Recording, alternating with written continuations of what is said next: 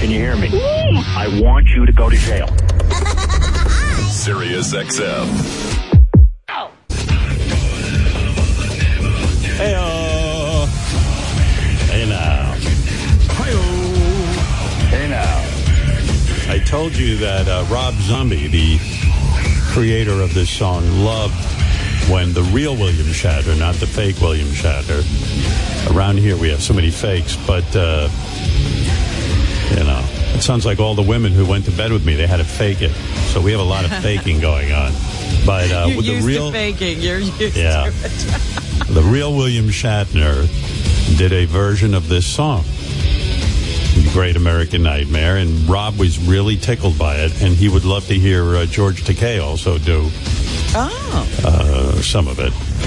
Since his idea was, since William Shatner will not say motherfucker, would Maybe. George be willing? Yeah. And I said, yeah, George is not uptight. He would say motherfucker. But I don't know about George. Hello there, this is George Shatner. It just so happens that my new book, Boldly Go, Reflections on a Life of Awe and Wonder, is available. And this is the Great American Nightmare.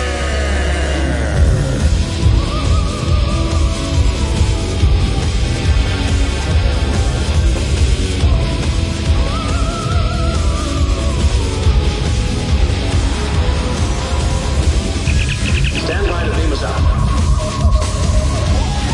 Beam us out. Stand by to beam us out. Beam us out. Yeah, deep down from planet X. 13 ghosts in the devil's head. Step right up, feel the fire. Hardcore love of the never dead. Call me the American Nightmare. Call me the American Dream. Call me your soul corrupted. Call me everything you need. Yeah.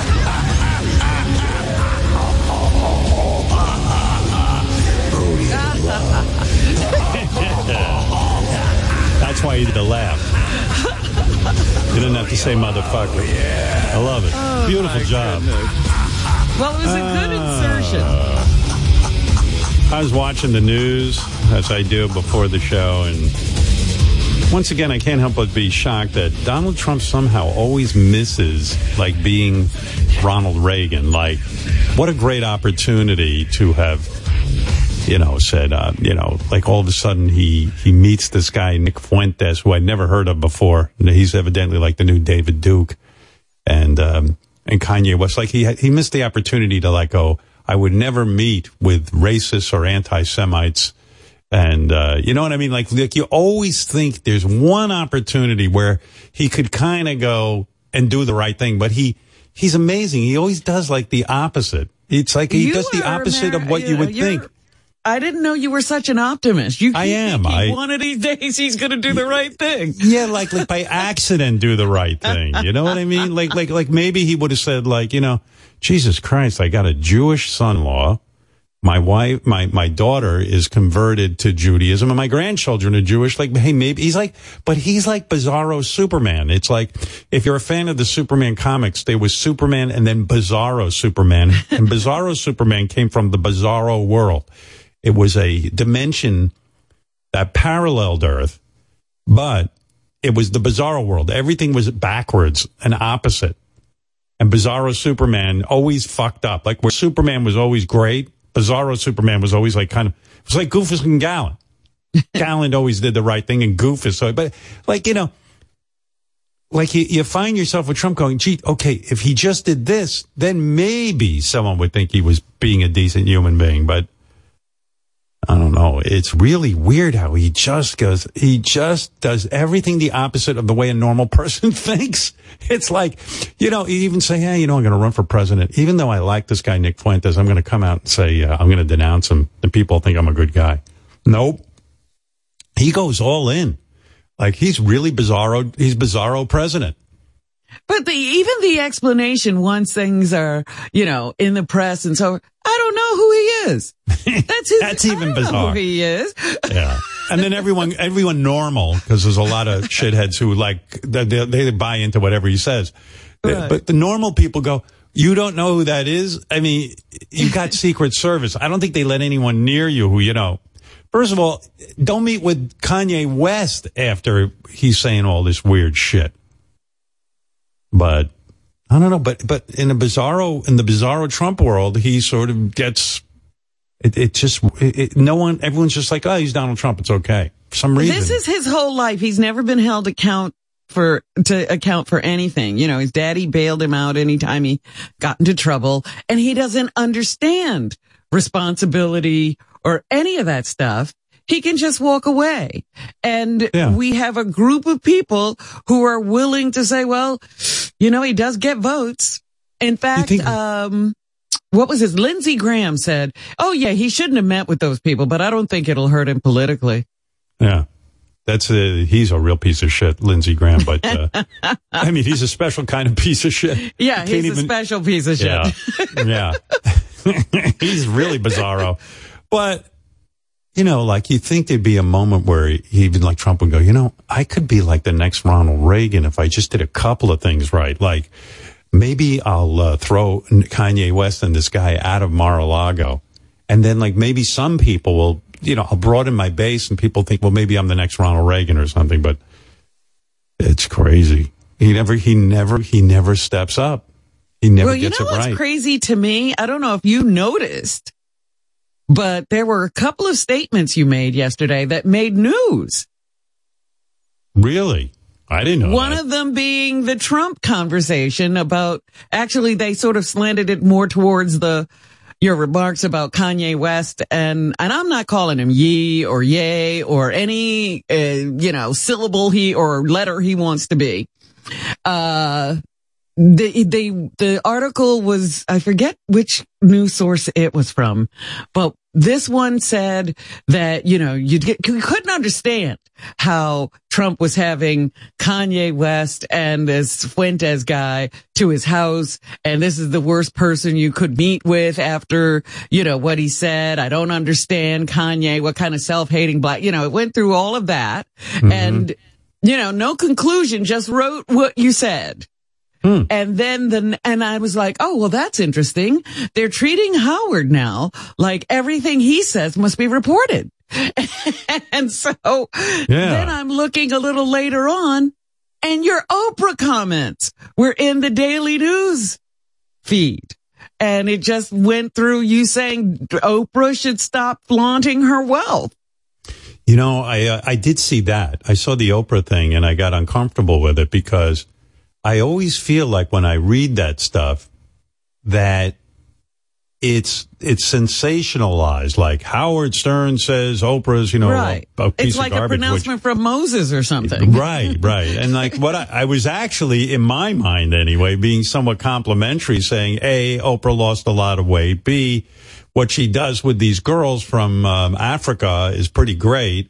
That came at the very end of the article. Oh, did it? But first they ran through all the negative stuff.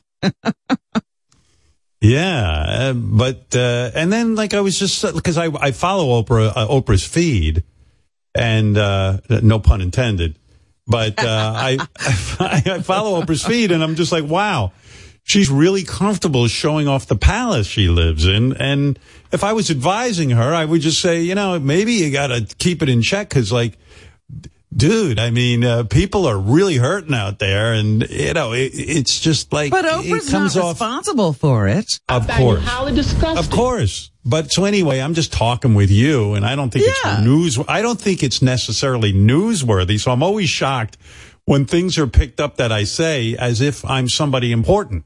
I'm actually shocked. I was like, wait a minute. We didn't do anything crazy today. Why is Howard, and I look and it's these two things. I'm like, wait a minute. He's not the president. Like, if Biden said these things, that would be news. I know. It's really weird. I don't know when it became like that because, basically this is a comedy show. Whatever I'm doing, I'm pushing to be funny for you because I know you're stuck in your car miserable on your way to work. And I'm like, hey, let me see if I can. But, like yesterday, I was like, well, let's just do a nice show. It doesn't have to be controversial. It could just be fun. And Robin and my plan going into yesterday's show is I'll talk to Robin about a bunch of things that are on my mind, that I basically had sort of scripted, not scripted, but kind of written down, jotted on a piece of paper what I wanted to talk just about. Thoughts, yeah. But, and the guys just handed me this. My Oprah comments were on the front page of the Drudge Report. And I'm like, wow. Well, yeah. And I'm like, wow. I mean, and I'm thinking, gee, if Oprah ever met me, she'd be like, wow, you really hate me. And I'm like, no, I don't really hate you. I love commenting on what you do on your feed. But I don't know. That was my first response. I looked at this article and was like, we're just talking about trying to get Oprah on the show. And now here we go. We just slammed the door harder. Yeah. If me gently criticizing Oprah's feed is front page news, it's a slow ass news day. I mean, it really is. That was the other thing. I said to myself, I guess all the other problems of the world have been solved. Now we're down to whether Oprah should show her wealth. Howard, there's a website called Mediaite that I follow. It's got because it follows like a bunch of media. Woo! They love reporting on pretty much everything you said. Yesterday it was the Howard Stern lambasts Oprah Winfrey for flaunting her wealth on social media. Yeah. Then there was another story. Howard Stern trashes Taylor Swift fans for melting down about ticket fiasco. Did I do that? Did I really do that? I don't think I did. Well, you played a few people just having a fit over, not being able to get their tickets. What I suggested, and I thought it was a good suggestion, is don't be a fan of Taylor Swift. Be a fan of Psy, the guy who did Gangnam Style. No problem getting tickets, right? The problem is you're following someone who's too popular. You got to become a fan of obscure bands. But these news feeds aren't reporting the jokes. They're only reporting, it's crazy. And by the way, I went through all of that to get to the joke, which was, hey, follow Psy from Gangnam Style and Lou Bega from Mambo No. 5. But what they do is they leave out the joke, the build-up. Yeah. They just report the build-up. Well, no, they wrote, they're freaking out. They quoted you. They're freaking out worse than a man on the street in Ukraine. That's funny. You know what? I do see the stuff from Mediaite. I do like that. I don't know who runs that website, but it is kind of funny. It is good. Because you know what they do? They boil everything down to like one or two sentences. You don't have to really think too hard. Yeah, go ahead. I was going to say, for the Oprah story, they said, they quoted you, there are people struggling out there. Are there? I haven't left my house in 3 years. I don't know who's doing what. Yeah, how do you speak for those people? You haven't seen anybody. I'm the leader of the struggling. I don't even know what's going on. I said to my wife, I gotta go outside, get some oxygen. I'm happy as a clam. I've never been so stress-free. You are a clam. You're happy and you're a clam. You ever see a clam have a heart attack? I don't think so. You just close that shell. It's too much out there. For me, it's a godsend, going in every day to the studio and getting, with the car and the checkpoints and security and getting up to the studio and the building and then getting out and blah, blah, blah, blah, blah, blah. I just sit here like a lummox. I don't even know what's going on. But you know what it is? The headlines make me uncomfortable. It's like, it's like Howard Stern told Oprah to go fuck herself. I'm like, no, I didn't. But I don't care. And that site is one thing, but when you have the daily news tattooed on the top of the story and they're reporting on it, and I think the other thing was in the Wall Street Journal or the New York Times, I was like, wait a minute.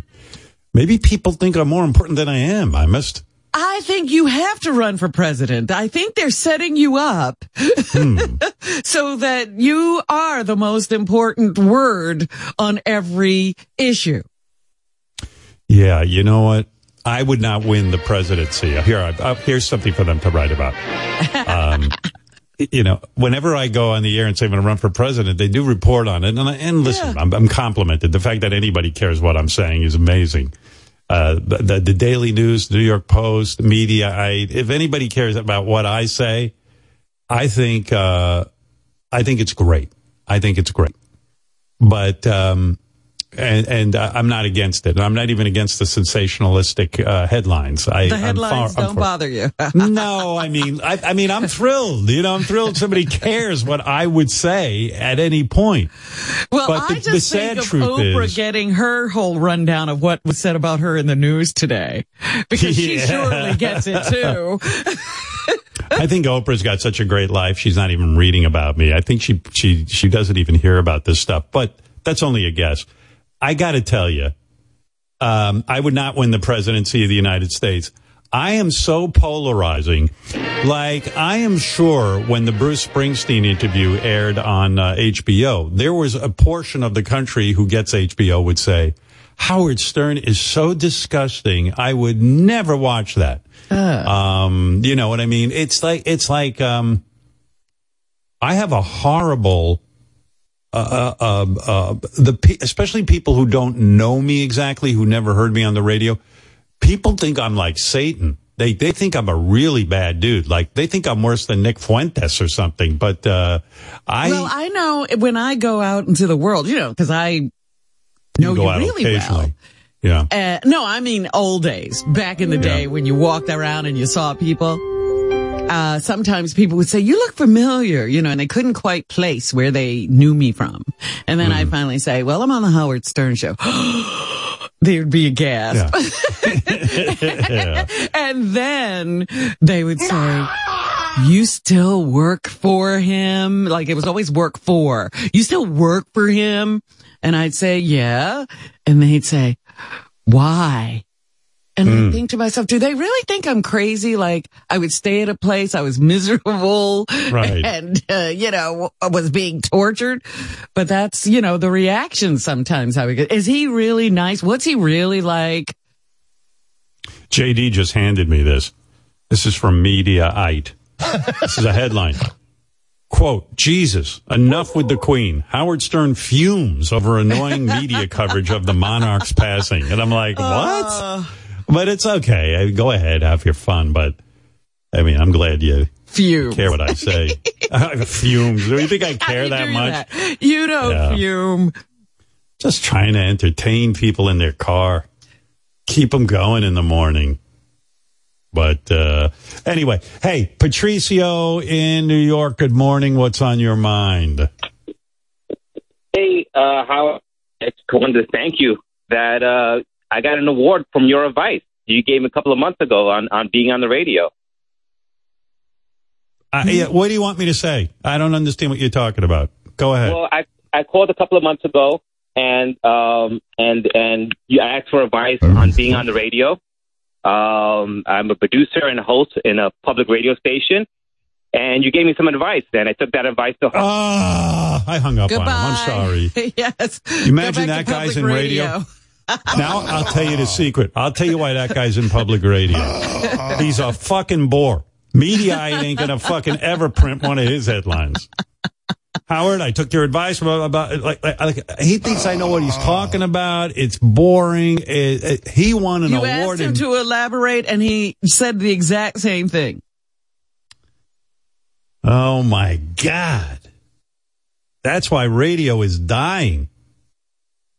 That's the problem with podcasts. And he won an award. What the heck? Who was he competing against? No one. He gave himself an award. He printed it up. That's the problem with podcasts. Now everybody has a microphone, and there's so much of that. There's so much of this boring shit. Like, dude, come on. Right, Howard, Hey, Howard, it's me, Patricio. I won an award. I took your advice. Yes, okay. What advice? What are you talking about? What award? Make me drag it out of you, you fuck. He's like, put me on the witness stand and try to get this story. Yeah. I can see the headline 9. Howard Stern crushes award-winning public radio DJ's dreams. Another headline. Another headline. Write it up, boys. I get a radio newsletter. It's funny this guy brought up an award, though, because I printed this out last night. This is an article by Joel Denver from my radio newsletter. Radio's Got Talent on-air competition launches. $10,000 in cash prizes for radio talent and programs. Enter to win by January 19th, 2023. So I'm reading this. I'm entering it. Why not? Why not? $10,000 is up for grabs in the new Radio's Got Talent competition, open to radio talent and programs for the most entertaining radio content. Nouveau Udu Media Services. Nouveau Odu Media Services. That's Where a name. are they? What the heck? No, what? They're nowhere. NUVOODOO. Nouveau Du Media Services will use its... Do they have $10,000? I don't know if you should. I don't know. I never heard of these guys. I want to see the money up front. An accounting, please. New Voodoo Poo Poo PP Media Services. This can't be real, can it? We're going to enter though. This is from The Onion, is it not? No, this is a real radio contest. Nouveau Du. The voodoo you do you so well media services will use its proprietary software systems to have randomly selected paid respondents evaluate all eligible entries for their entertainment value. At least 100 screened respondents, blah, blah, blah, blah, blah, will evaluate each valid submission to reveal what on-air talent listeners like best in each category. I don't know what the fuck they're talking about. What are the categories? Categories? The Radio's Got Talent contest is open to radio programs and personalities of multiple formats and experience levels. Have to be 18 then you're years or eligible. Yeah. Although maybe they don't consider satellite radio. That's the only way. Must be 18 years or older to enter. Well, got that covered. It includes internet radio talent and shows as well as broadcasts. Okay, so we're there. Easy. Entering is easy. Got to go to radiosgottalent.com. Upload a 1 to 3 minute audio submission of on-air bits. Of an on-air bit. I got on-air bits. I got them coming out of my ass. You know how sometimes when you hear those nominations at the Emmys, it's several different episodes of the Letterman show. So you could just have several different skits and bits nominated for various categories. How do you, on our show, break down one bit, a 3 minute bit, and submit it for the big like radio a phony talent? phone call or, let's see, what else? I don't know. You'd have to cut down. You'd have to cut down practically everything. Come on, Flirty Gary. He's not going to win. Of course he's going to win. Gary De La Bicho. Or what about when Wolfie covered Fist Fest with those? That would be amazing. Monumental, that show. We would win in 2 seconds. We'd win every category. How about that? We won every category. What are the categories? Up 3 minute audio submission, on-air bit, show break, parody, or running feature that best showcases your talent or show. Each person or show may submit in more than one of 10 categories. Hey, a lot of rules. Well, anyway. Oh, it's not a $10,000 prize. It's $1,000 for 10 winners. One person. We'd only get $1,000. No. We're going to win every category. Oh, wow. But the judges the judges aren't experts. They are basically listeners who sign up for research panels for classic. I don't know if I'm going to. Even better. I was thinking of bailing out. No. You don't want those stodgy judges going, oh, it's Howard Stern. Let's not give him an award. All right. Well, I'm going to enter that. Yeah. Start going through the archive. What do we submit? Yeah, I want to win my 1,000. Why not? About time we made some real money around here. And you know what? From some outside sources. Yes, let's bring in some cash. Years ago, I was a disc jockey. 100 years ago, I was a disc jockey in Detroit, working by myself. And they had one of these radio contests. But I entered it because I was a big nobody. It was called the Drake Chenault Radio Contest. Drake Chenault was a big company that syndicated things, and And I saw radio contest. If you win, we put you on a record album and we send it to all the programming guys in the country. And I was like, well, wait a second. I'm going nowhere fast in this Detroit. I'm at the bottom of the barrel in the ratings. I can't get the fuck out of the bottom. I was in bad shape. I said, I'll enter the Drake Chenault radio contest, and I won. Yeah. And they put me on a record. And I was all impressed with myself. And then 3 weeks later, I woke up out of my coma realizing nothing had changed. I was still in Detroit, still at the bottom of the barrel. Nobody was calling? Oh, yeah, no. Nobody. Well, maybe, who knows? Maybe that's why I got offered all these other jobs out of Detroit. Yeah. Got my ass You out never of there. asked them how they knew about you? Was it the Drake Chenault Award? No, the guy we worked for in Washington didn't even want to know my name. He hated me. I was forced upon him. He hated me, this guy. When I left Detroit, I went to Washington, D.C., and the guy running the place hated me. Oh, was he annoyed with me? I called him up. I go, I hear you want to hire me. He goes, I'm watching the Super Bowl, asshole.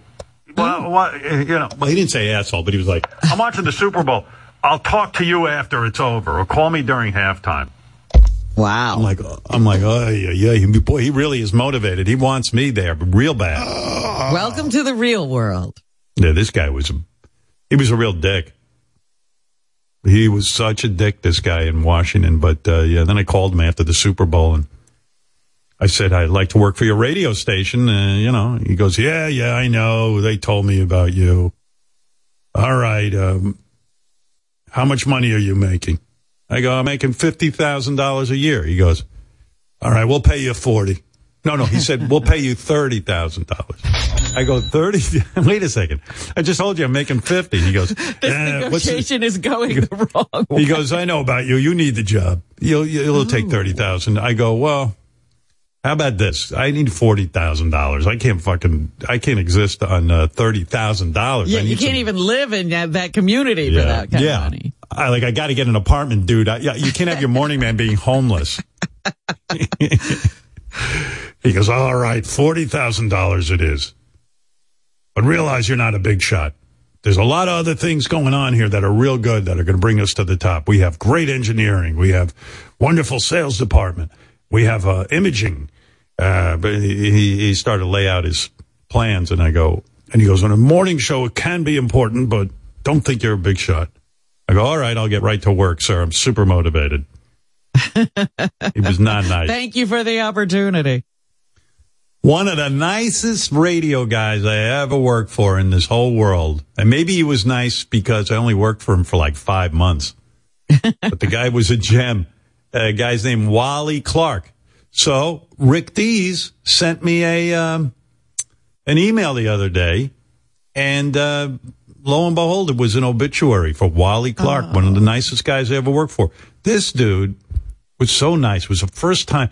I'm working in Hartford, which is, you can't make a dime in Hartford. I'm making $250 a week. Can't get a raise. And like a bit, I said I never cried on the air. Well, I technically didn't cry on the air till Bruce Springsteen, but dude, I was playing a record in Hartford, and I got down on my knees and prayed to God. I said, must have been please, bad. God. Things were so bad. I go, I can't get a raise. I've been here a year, $250 a week. I said, God, you got to get me out of Hartford.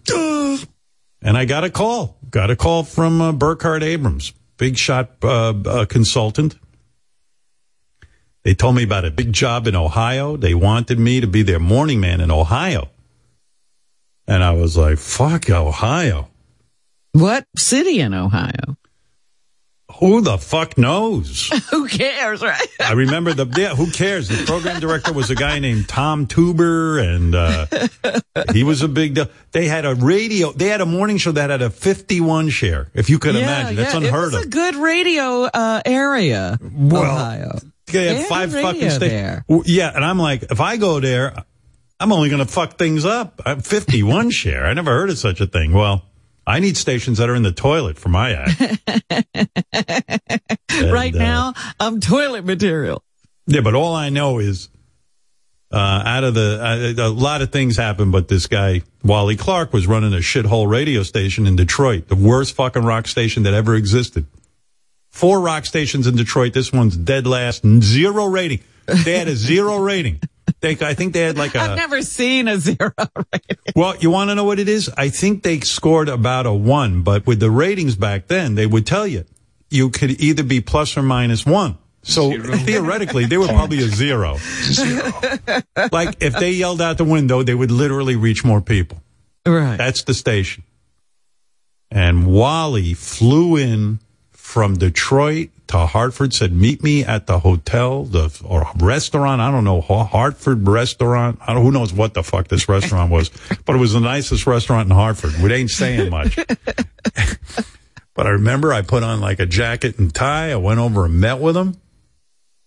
And he's sitting there, man, in a black suit and tie, and he looked like a real radio guy, like not like one of these bumpkins I was working for. Like a successful radio guy. Yeah, like a guy who would he was in Detroit and he'd worked in St. Louis, and he slid me the napkin with my salary it was going to be 30 I was going from 12 grand a year. He goes $28,000 he offered me on the napkin.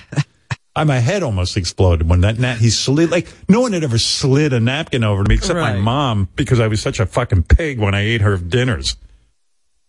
This guy's sliding a napkin. I go, I must have something on my face. I start wiping my face with it. While he goes, no. You're supposed to turn that over. I'm all making you money. Read it, you silly person. Yeah. Read it, you idiot. I mean, who slid me a napkin? I didn't know from this at all. But I was like so impressed when I saw him because he looked like a real radio man. Like a guy who ran a legit station, not at the toilet bowls that I worked at. Like this was the big time. And he flew in from Detroit just to meet with me. I mean, wow. My head was, I felt like a success. Sure. I might be important. I wish I still had that napkin. I remember I had spaghetti sauce all over it after I wiped my face. By the way, when a guy's making you a job offer, don't eat spaghetti. But I remember seeing it, $28,000. I was like, motherfucker. But I knew, like, I had read some magazine article that said, if you get an offer, don't accept right away. Right. Well, I go, well, I have to think about it, Mr. Clark. And I just wanted to accept it and get the fuck out of out of Hartford. So, I don't know, man. It was weird. Wally Clark, so he's the guy. He slipped me the napkin, and then I got to Detroit, and things were hopeless. It was the shittiest fucking radio station you ever saw, dead last in the ratings. I'm like, this is what the fuck did I do? Where am I? I mean, was this a step up or a step sideways? When you pull into the parking lot of your new radio station and the other jocks are like looking for jobs. They're like, where did you leave? Are there any opportunities available? When the guys start going, hey, do you think you could make a recommendation to your old job for us? I was like, oh fuck, we're fucked. And Wally's looking at me to lift the radio station, and I was in no condition to lift that station. But in any case, I was there, and then literally, I think maybe 3 months later, Wally called me into his office and said, look, I'm leaving here. This place is crazy. I'm getting the fuck out. I go, Wally, you just brought me here. He goes, yeah, I got to get out. He left you there? Yeah, I go, where are you going? He goes, I got a great job in St. Louis. I'm going back there. I'm running this station, that station, blah, blah, blah. Oh, my God. I go, you're kidding. But nicest guy ever. I said to him, if you're leaving, can you give me $50,000 a year? I'm fucking hurting. I can't even afford to buy a car. He goes, you got it. Here, you're making $50,000 a year. But he didn't have a job for you in St. Louis. Yeah, no, no, he didn't. He got out of town. And you know what? I never really saw him again, but I always was like, hey, I was very fond of the guy. Then I saw later on he went to California. He was working with Rick Dees, who was a big deal. And I was like, whoa, he's doing very well for himself, Wally. And so I didn't really know him all that well, but when he was there for like the 3 months that I knew him and worked for him, he'd have me over to his house in Grosse Pointe, which was beautiful. And he'd have barbecues. you know, and I'd go and hang with his wife, and I remember he had a kid, like, what's the kid's name? Like Chucky or something. Not like the doll. Not like the doll. Kid. No, he was a nice kid. And, you know, a nice guy. Family man, successful. Made me feel like I was a real radio dude. Yeah. But I remember when he told me he was leaving Detroit, it was like the last chopper out of Saigon. I'm like, dude, take me with you. You can't leave. I came here because you seem professional. Now you're leaving. You were Radio's dipped prawn. He left you behind. Yeah. Dipped prawn, they called me. They nicknamed me Dipped Prawn afterwards. The last guy left in Saigon. The killing fields. Man, oh man, it was nuts. What a nutty career. But, yeah. But while I was in Detroit, I did make that record or whatever. I entered a radio contest. But anyway, getting back to Wally.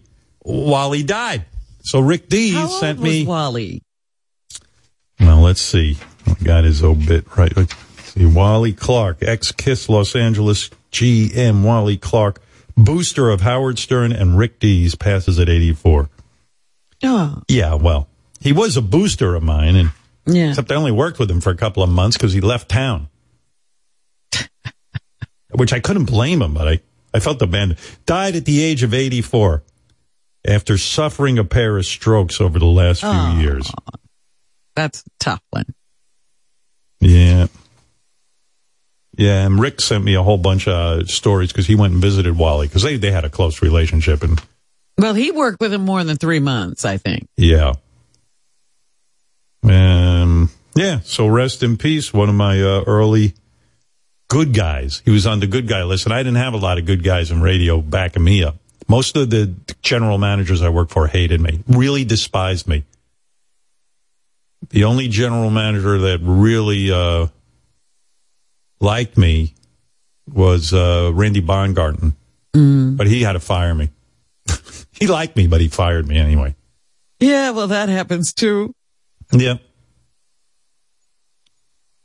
Tom Chiasano, turns out, liked us, but he writes me all the time. I hear from him all the time. Tom, he's a good guy.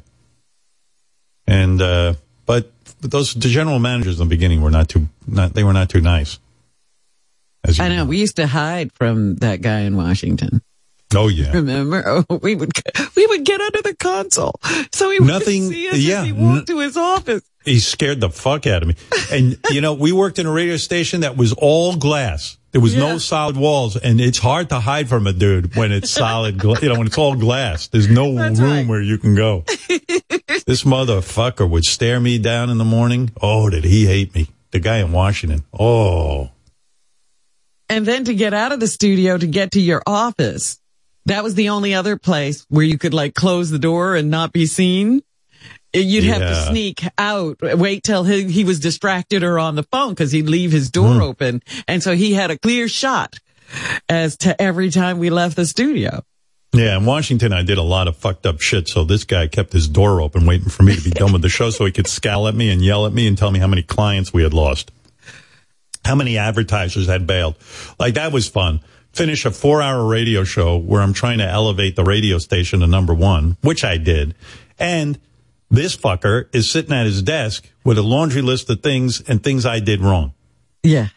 And he'd bring in the program director. He'd sit there, the two of them. And I tried to fucking sneak around the guy's office, but it was all glass. It was a hard job sneaking past him. And I'm 6'5". You know? I just had no moves. There was no way avoiding this guy. He just said, come in here. Come in here. Oh, okay. Hey, what's going on? And I'd act all innocent like I was a little boy. That was the best approach I could figure out. We got a call from McDonald's, from the local shithead car dealer. We got a call from, they're all canceling. Oh, that's terrible. But, you know, I'm sure if I could explain to them with my humor and what I'm trying, forget it. I wouldn't let you near them. Oh, my God. Getting yelled at was worse than getting yelled at by my father. My father was pretty brutal. The fuck was I thinking doing all this? It's crazy. Nobody appreciated my gifts. You wouldn't stop no matter how bad it got. Next day I'd go in, I'd be worse. I'd say so many fucked up things. The program director would say, you should mention every high school in Bethesda, in Maryland, and win them over. Learn the names. Learn the names of the high schools. Then I'd talk about what shitheads these high schools were. I'd memorize all the names. How horrible high school was is what high school was the shittiest experience. What horror? I said, a bunch of dummies live here. These high schools are horrible. None of you are teaching anything. And then you get hauled back in and it'd be like, Frank's Pizza just dropped us based on what you said about the high schools. They go, oh my God, Frank's Pizza dropped us? What the fuck? You mean we're depending on a local pizza shop to keep this thing running? Oh. Yeah, every day I'd lose more and more sponsors for them. What a trip. Oh, it was great to hear about it. I'll never forget that, I forget who the sales manager was. But one day he came running down. Everybody's gone. Everyone's gone. The only sponsor left is DC Donuts and Bethesda Bagels. And they're thinking of dropping us. I'm like, whoa, that's bad. Well, that's terrible. I mean, what do you say? You feel awful. I did feel awful. I wanted to make the money. I wanted to get a raise. I remember I went in for a raise. And the guy looked at me and goes, you got to be kidding me. He goes, you lost every fucking sponsor. I go, but dude, you're paying me $40,000. I'm the number one morning man in Washington, D.C. There's nobody even close. He goes, yeah, well, all right. We're going to give you a contract. I was like, oh, excited. Then I saw the money and I said, oh, I better not sign this thing. And then my savior came in. WNBC in New York. Oh boy. This was a warm up for the nightmare facing me in New York. I was like, oh, thank God. These the two guys walked in. I forget their names. Bob Sherman and John Fioravanti. And I go, oh, thank you guys. Oh, I'm having a horrible time here in Washington, D.C. New York is where I'd rather be. There was no safe place. There was no safe place. Thank you. I hadn't even moved there yet, and they called me and tried to fire me. I hadn't even been on the air yet. I go, wait a second. You'd already turned in your resignation, and they were trying to fire you before you got there. It was like being an alcoholic. Every time I hit rock bottom, I'd sink deeper. Like I'd go, this is my rock bottom. Detroit is my rock bottom. Radio doesn't get any worse than this. Then I moved to Washington. Oh my God. This is horrible. And like an addict, I kept staying in radio and I was like, this is horrible. If I could just get out of here. And then they come from New York and I go, finally. All right, heaven. I get there. Oh my God. The guys in Washington look like amateurs at beating me up compared to the guys in New York. Oh my God. Oh my God. You know what I used to say? I say, out of the frying pan and into the toilet bowl. That was my big slogan. Oh my God. I went to New York. I go, this is the worst experience ever. I go, each experience is getting worse and worse and worse. Not better and better and better. Yeah, it didn't seem like there was a really good place in radio, but we kept doing it. Yeah. Not for me. It was bad. I was like, what the fuck is attractive about this business? Nobody's got your back. How about now, like we used to hide from the general manager at DC 101. At NBC, we hid from everyone. Everyone. There was no one. You hid from the sales department. The engineering department. They hated us. You had to work with them. They would, I always thought the working man would be on my side. My fellow union members, the guys in NABIT would file complaints against me because I asked them to work too hard. Yeah, I remember I thought, oh, I'm going to New York. My ship has come in. And my ship turned out to be the Titanic. It's like, what the fuck? So anyway, we got to enter the radio contest. And rest in peace, Wally Clark. You were very nice to me the few months you stayed with me and then abandoned me. Well, one thing you can say good about when we left Washington and came to New York, we met lovely fellow radio broadcasters like Don Imus. And, yes. Yeah. The guys creme de la creme. guys who really knew had been through struggles and only embraced And understood, yes. And Yeah. they were there with open arms to welcome us in. You know what I realize? Like, if I had anything else in the world going on, I would have left radio in a second. But I was so empty of any other kind of opportunity or options that I had to stay in. There was, even if I had like a retail job. Yeah. You don't recall one day as we were taking that horrible walk down to the subway to go to work, and we were embattled every day at work. We're walking down those stairs where, we have to put our keys between our fingers to protect ourselves on the subway. And you look at me and you say, Robin, we've got to make it. We don't know how to do anything else. Yeah. Well, you did. You had a nursing degree. I was jealous of that. I wasn't falling back on that. In my mind, I would have. I wish. I'm jealous of that nursing degree. degree. Keep going forward. Okay, let me get a couple of phone calls in. Jessica from New Jersey. Hi, Jessica. Okay, no Jessica. She's out. Oh, hello. Jessica's a very popular name. I remember when I was a kid. Hi, Jessica. I was saying, Hello. When I was a kid, nobody was named Jessica. But I remember hearing the name, like one or two women maybe were named Jessica. And I thought, when I get older, I bet you everyone's going to name their kid Jessica because it's such a beautiful name. And sure enough, it came true. Now everyone is named Jessica. There's hardly anybody left that isn't Jessica. Even in show business, there's a ton of Jessicas. Has to be, because it was such a rare name when I was growing up. You'd hear it and go, wow, that's a great name. And the funny thing is, when I was growing up, everybody called me Jennifer. Like, it was one of the things where I ended up answering to it, which kind of sucked because. Why would they do that? Why would they call you Jennifer? I don't know. I think it was just so not popular at the time. Bunch of imbeciles you're hanging out with. You need new friends. Yeah.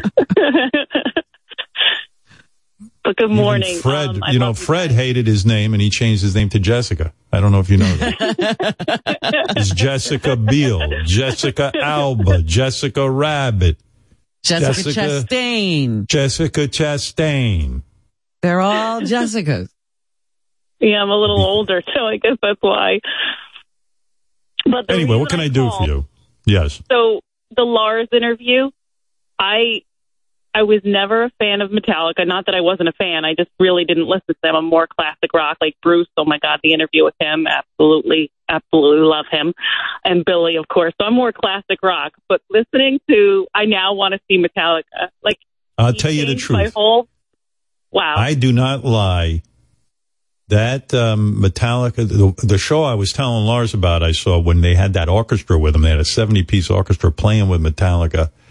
It was, you get whipped into such a frenzy. I pulled my friend's pants off. Ralph and I pulled his pants down. We couldn't control ourselves. We were acting in a way that it was crazy. His whole asshole was out. I meant his underwear, everything. You do nutty things. It's so intense, the music. We went berserk. I wanted to jump up on the stage. I didn't know what to do. That's how good they are. That's what I loved about him was, like, you started with, like, playing tennis, and then you started to, like, listening to the music and the new song, which was awesome. And then all of a sudden going into, like, I'll pick you up at basketball practice. Like, that was just awesome. Like, I just love him and I want to listen to him. I want to go. It wasn't supposed to be an interview. Lars called and said, hey, I want to, would you like if I called up and made the announcement that we're doing a world tour? Because for Metallica fans, that's a big deal. And he said, also, I'd like to debut this new song we worked on over the pandemic. I said, fuck yeah. So it was supposed to be a 10-minute conversation. But with him, you start talking, and, he's an interesting guy. So, nothing is 10 minutes. But I called him after the show to say thank you for, coming on and telling us that stuff. We must have talked another hour. Wow. which was about awesome. stuff. Yeah, we were on the phone talking. And Well, thank you. yeah, it was a lot of fun. All right, Jessica, thank you. Yeah, a lot of people wrote me.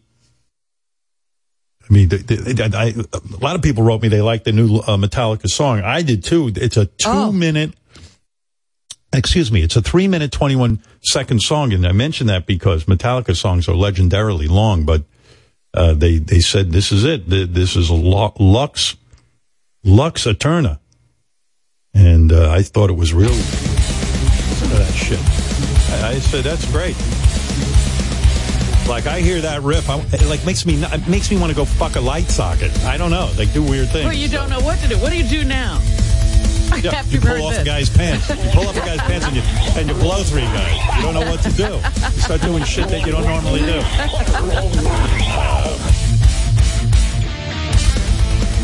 Good wow. Lord. Here's some of the fans wrote, what an awesome surprise to hear Lars today in general. The album, the tour announcement, rising on the cake.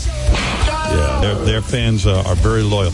Lars delivered as usual this morning. My only critique is I wish you asked him to make rulings on things like the greatest condiment again. Oh, yeah, that was the greatest conversation when we had the drummer conversation with him. Well, yeah, because the guy's got opinions, you know. You can ask him what's the greatest condiment, and he knows. Didn't he say ketchup was better than mustard? I forget how that went, the condiment. Yeah. I'm so fucking pumped up for new Metallica, and Lars was great as usual. The only thing that could have made me more hyped up was if Jose Mangin from Liquid Metal was there, all hopped up on that metal energy. Yeah, there's a dude who, his name is Jose. He runs all the metal channels and shit, I think. And I invited him in one time when Metallica was in. The guy didn't know, he stuck a toothpick in his dick hole. He didn't know what to do. You know what I mean? We had to calm him down. You know, we were like, you can hurt yourself. Yeah, we got so amped up, we started peeing in each other's mouth. Yeah. I fisted myself during the last Metallica show.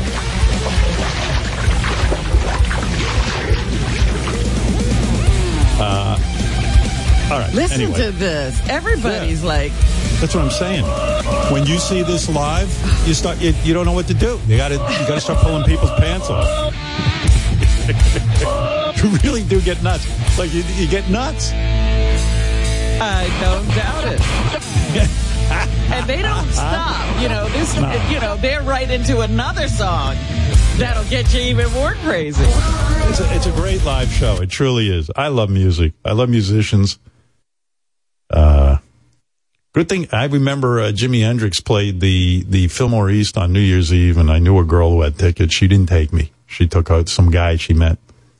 I was destroyed. I wanted to see this guy so bad. Yeah. But maybe it's a good thing, because I get amped up when certain music. I probably would have lit my cock and balls on fire. Would have ruined my life. We might never have met, right? You That's right. That show.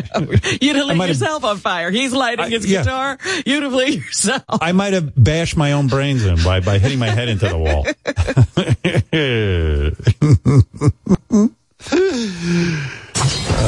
I think I'm going to sneeze. Give me a sec. Was that real? I love it. Is that a sneeze? I love it. Yeah, I love sneezing. I love it. That doesn't seem like a sneeze to me. Oh, yeah, and my voice gets deeper after I sneeze. It clears out shit. Listen to that. Yeah. Listen to that. It's unbelievable. One more sneeze and I'll sound like this. Listen to me. I'm an excellent radio man. My voice gets very deep. I remember I got a job for to read a commercial, do a voiceover early in my career, and I don't really have a good voice for voiceover, I don't think, but maybe I do. Who knows? Maybe now I'm a little more relaxed, but back then... Now they let anybody do voiceovers. Yeah. Used to have a good voice, yeah. Back then I was like, I talk like this because I get nervous and my voice would go out. I'd be like, I'd try to force it down so I'd sound like a radio announcer. So I got booked for a job, and I remember going in there and I was trying to pull out my nasal hairs right before the session so I'd sneeze and maybe I get a deep voice. But guy's watching me picking my nose. He goes, "What are you doing?" I go, "Nothing." I'm warming up. Warming up. You gotta leave me alone for 5 minutes and pick my nose.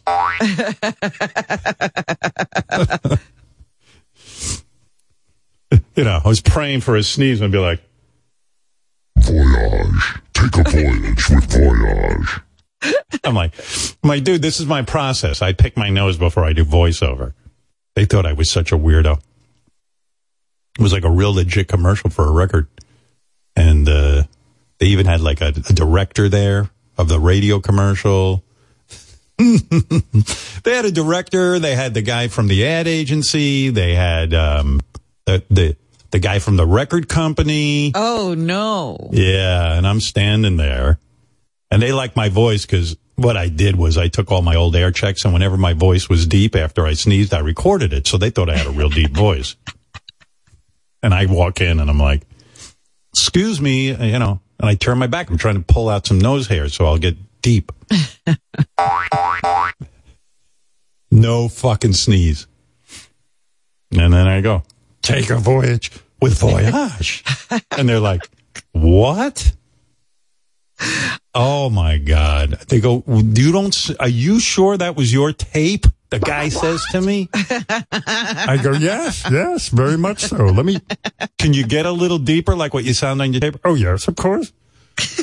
Take a voyage with Voyage. First of all, asshole, it's take a voyage with Voyage. Okay, got it. Take a voyage with Voyage. They fucking aired the commercial. I guess they didn't have a lot of money. I guess they could only do it once. I remember hearing it. I tuned in. I heard it. The commercial. It was a group of 3 ladies, like black ladies. So they aired the commercial on WBLS, the black station in New York. Really? And I remember hearing that. I was like, I turned it on. And, take a voyage with Voyage. So bad. And I even heard it on WNEW-FM. And, oh, man. Nobody called me again. Nobody. Yeah, they were lining up after that, huh? No. Nobody wanted to hear from me again. That was my last big commercial. Take a voyage with Voyage. Voyage. Jam it, nose had hairs. A reel with one commercial on it.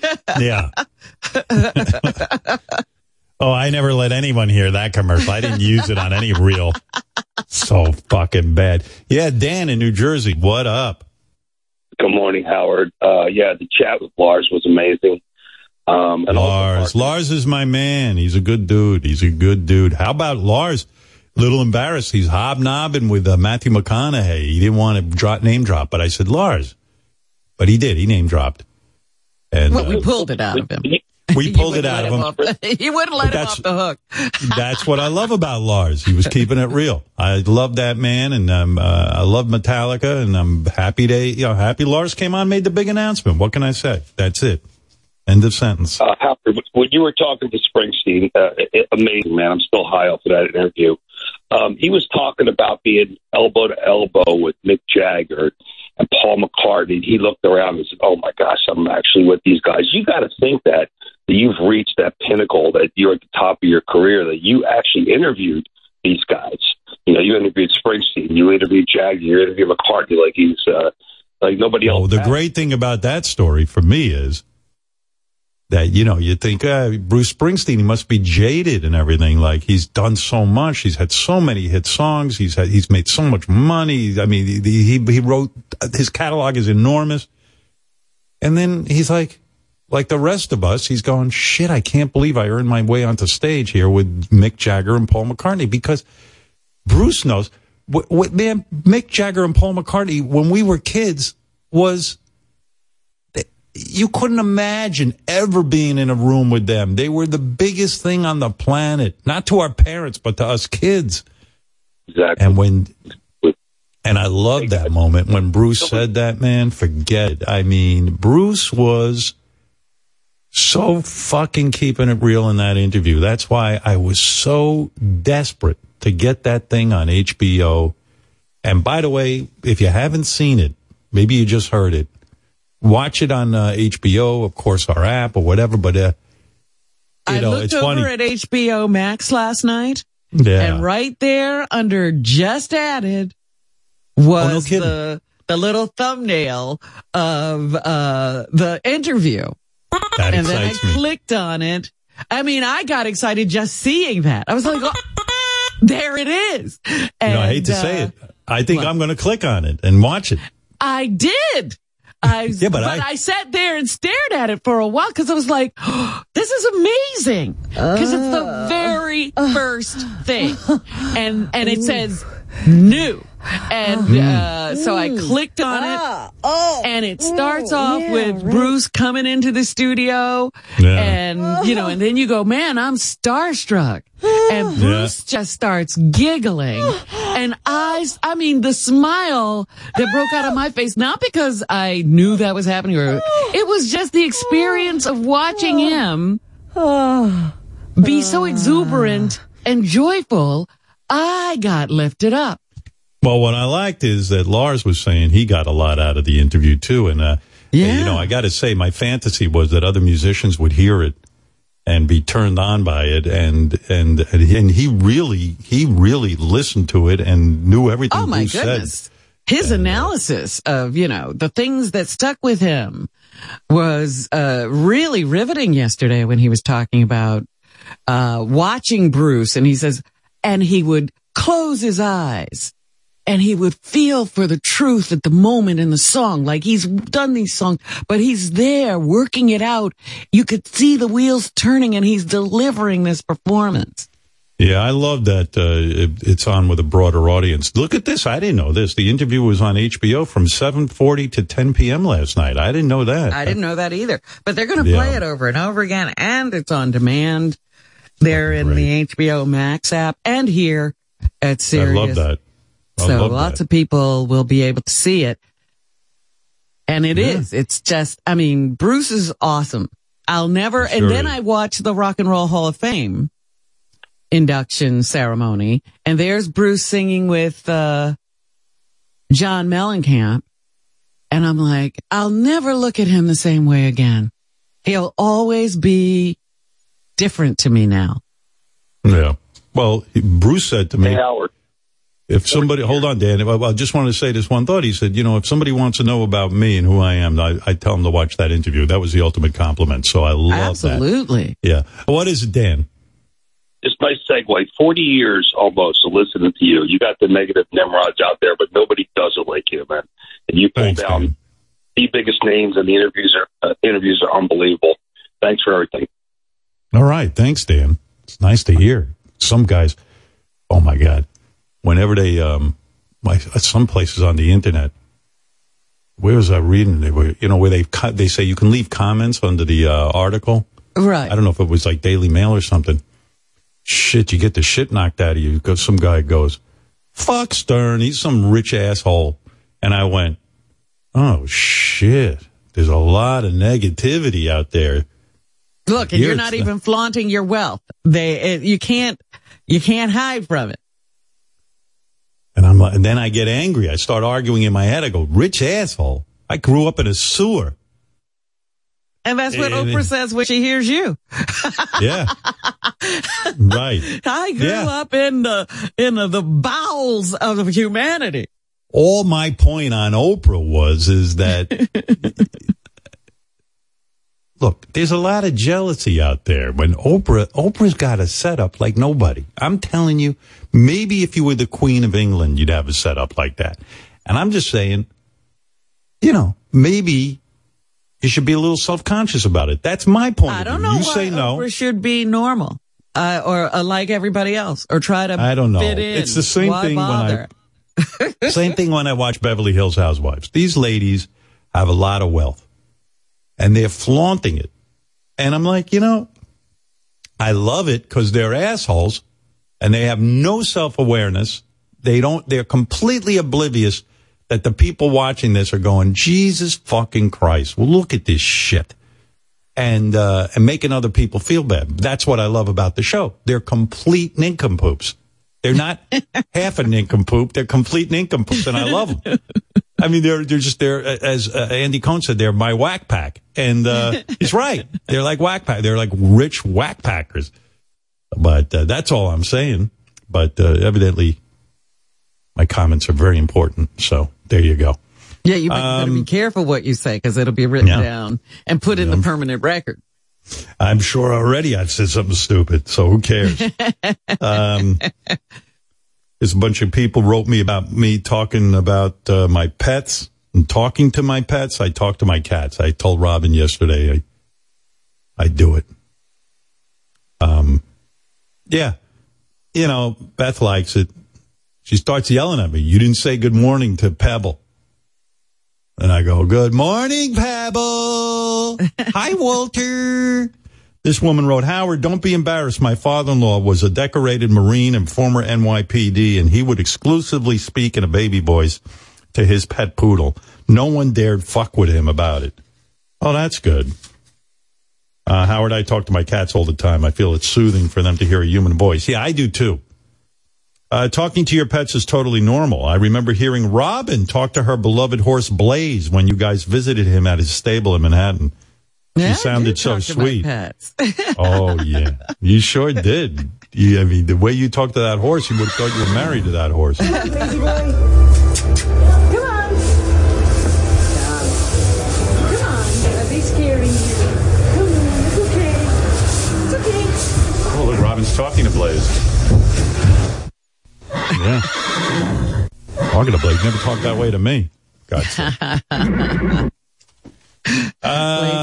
Blaze was sweet. Rest in peace, Blaze. Blaze passed away in 2007, Robin, as you know. Yes. And, sad day. Some fans enjoyed seeing me on Morning Joe. I enjoyed doing that.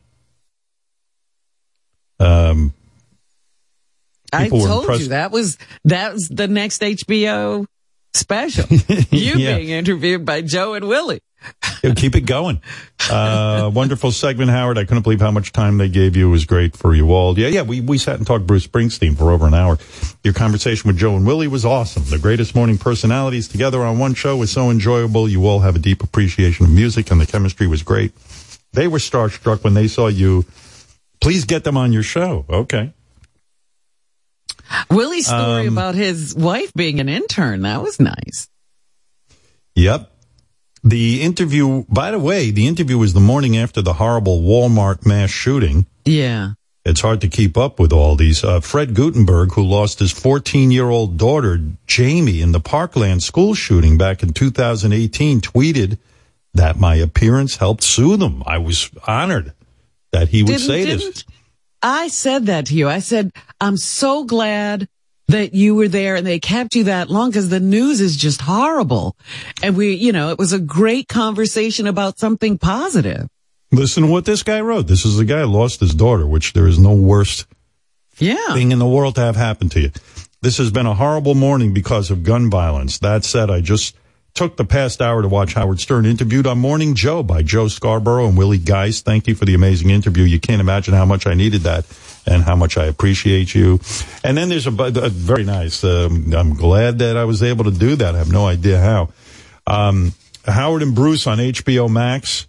A lot of fans pouring in with all kind of excitement about that. Even though I heard this Bruce Springsteen interview by Howard when it happened last month, I'm still mesmerized watching it on HBO Max. It's iconic. And watching Howard's interview with Bruce Springsteen, I was crying so hard my husband came out from his office because he could hear me. Bruce was explaining the meaning of tougher than the rest. The song I walked down the aisle to on my wedding day, and I lost it. So, yeah. How do you like that?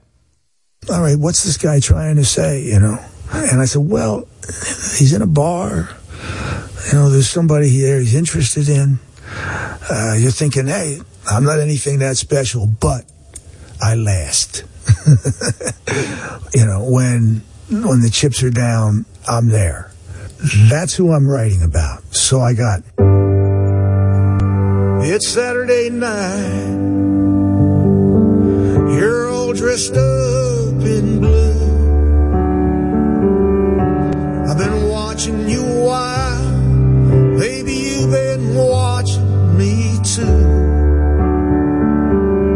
So somebody ran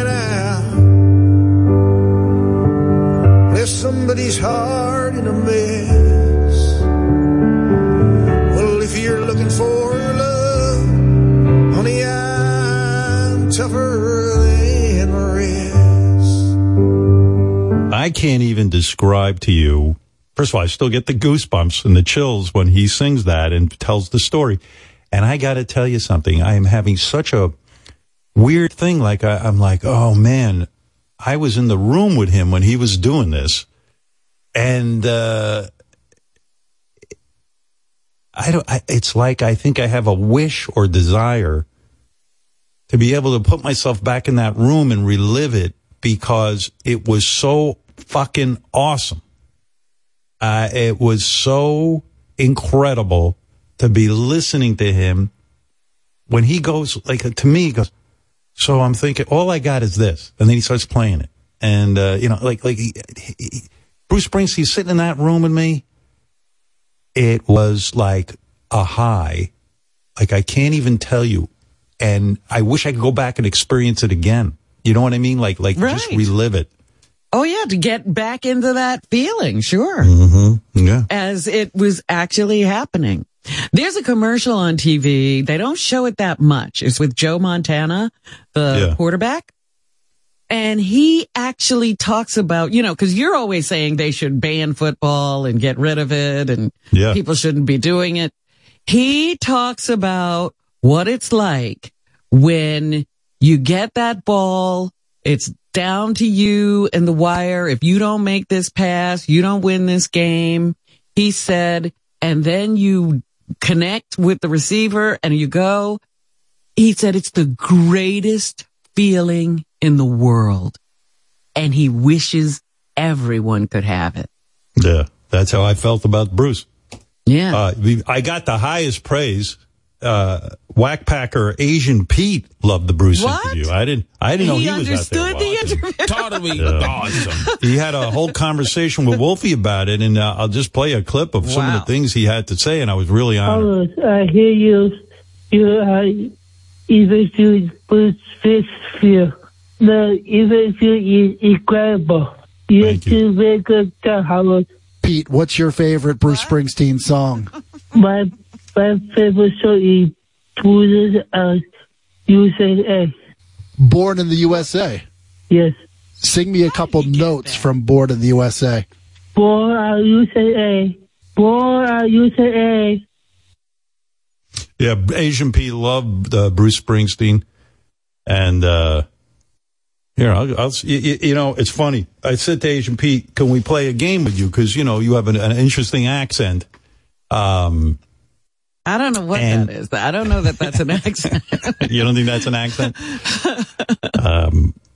Asian Pete, if you don't know who he is, he's not only is he a huge fan of the show, but we met him in 2009 during our World's Saddest Virgin contest. Believe it or not, Pete was a virgin.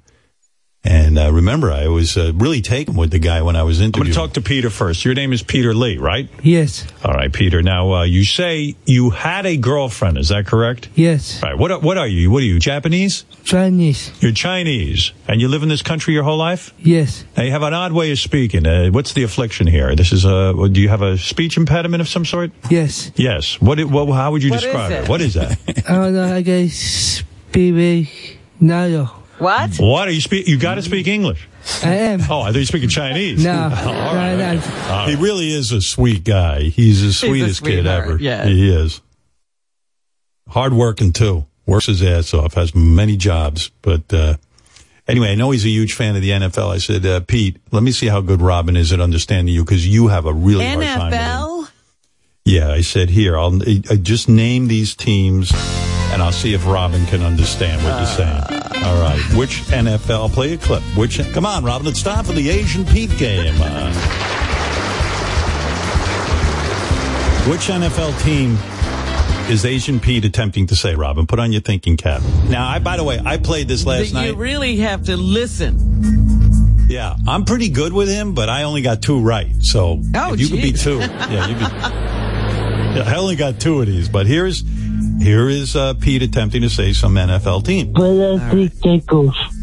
Go ahead. Wait a minute. Say that again. Why again? You didn't get it? All right, here we go.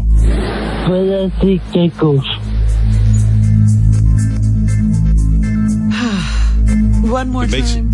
All right. If it makes you feel Can any you better. slow it down? Maybe I No. could learn. No. Believe me, Asian Pete, he makes JD sound like Morgan Freeman. So you, but, by the way, I got this one wrong. All right. I know.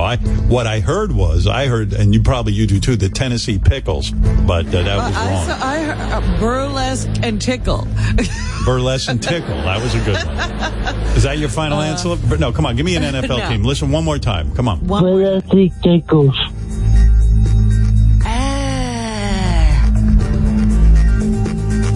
You got a guess? No, I don't.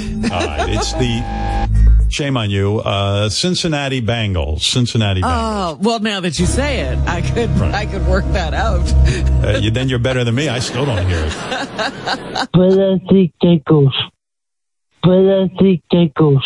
No, I don't. All right. I don't have All it. right. Well, that's why this is a good game. All right. So far, you were doing terribly, but it's understandable. All right. Which NFL team is Asian Pete attempting to say right now? Cowboys. Dallas Cowboys. That's the one I got right. All right. Good. All right. Here's another one. Wait a minute. Got to play that one again. All right. Here we go again, Rob.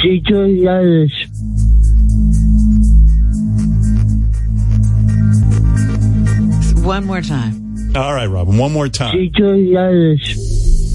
Doesn't help. It still sounds the same. We could sit here all morning. You know, when I tell you what it is, you're gonna say, "Oh, okay, I get it." But you ready? It's the Detroit Lions. Listen. No, it was not. No, listen. You'll hear Detroit Lions. Listen. Oh. Yeah. See, when I tell you, this is crazy. Because I can hear it much more clearly after I know what it is. I thought he said Billie Eilish. But then when you hear it's the... All right, I'll give you another one because I'd like to see you at least get one more right. This is the toughest game. This is the toughest game. This one I think you will get. I think this is the other one I got. But give it a shot. What is Asian Pete saying? Eagles. Is that the Philadelphia Eagles? That's the one I got. That's the second one I got. So there you go. Eagles. Yeah, Philadelphia Eagles. Eagles. All right, here's another one you won't get. United Coach. You're not gonna. Wait a minute. Do it again. All right. United Coach. Oh, crazy. Indianapolis Colts. Very good. Wow, that is correct. Indianapolis Colts. United Coach. Look at you. All right, you got two right, which ties me. Three right. No, you got the first one wrong. You got two right, I think. I got the Indianapolis Colts, the Philadelphia Eagles, and one other. Dallas Cowboys. You did? Oh. Yeah. You beat me. That's what I was trying to do. Now I can relax. Wow. now you're, anything you get now is gravy. This one I don't think you'll get. Wait a minute. You got to stop the horns while I'm trying to hear. Wait a minute. One more time.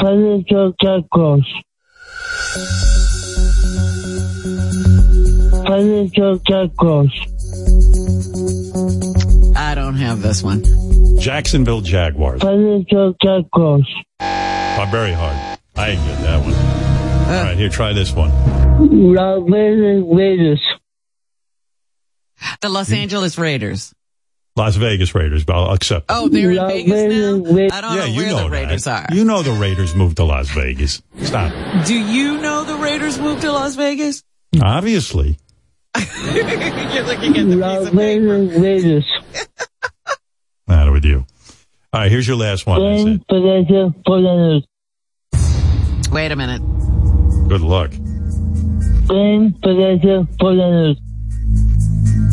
San Francisco 49ers. Look at you. That's I'm right. getting better at this.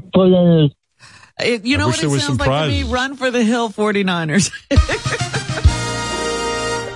But I got the 49ers. That's amazing. I only got 2. I was like, I don't know what the fuck this guy's. I thought he said the Rain-Fallujah bananas.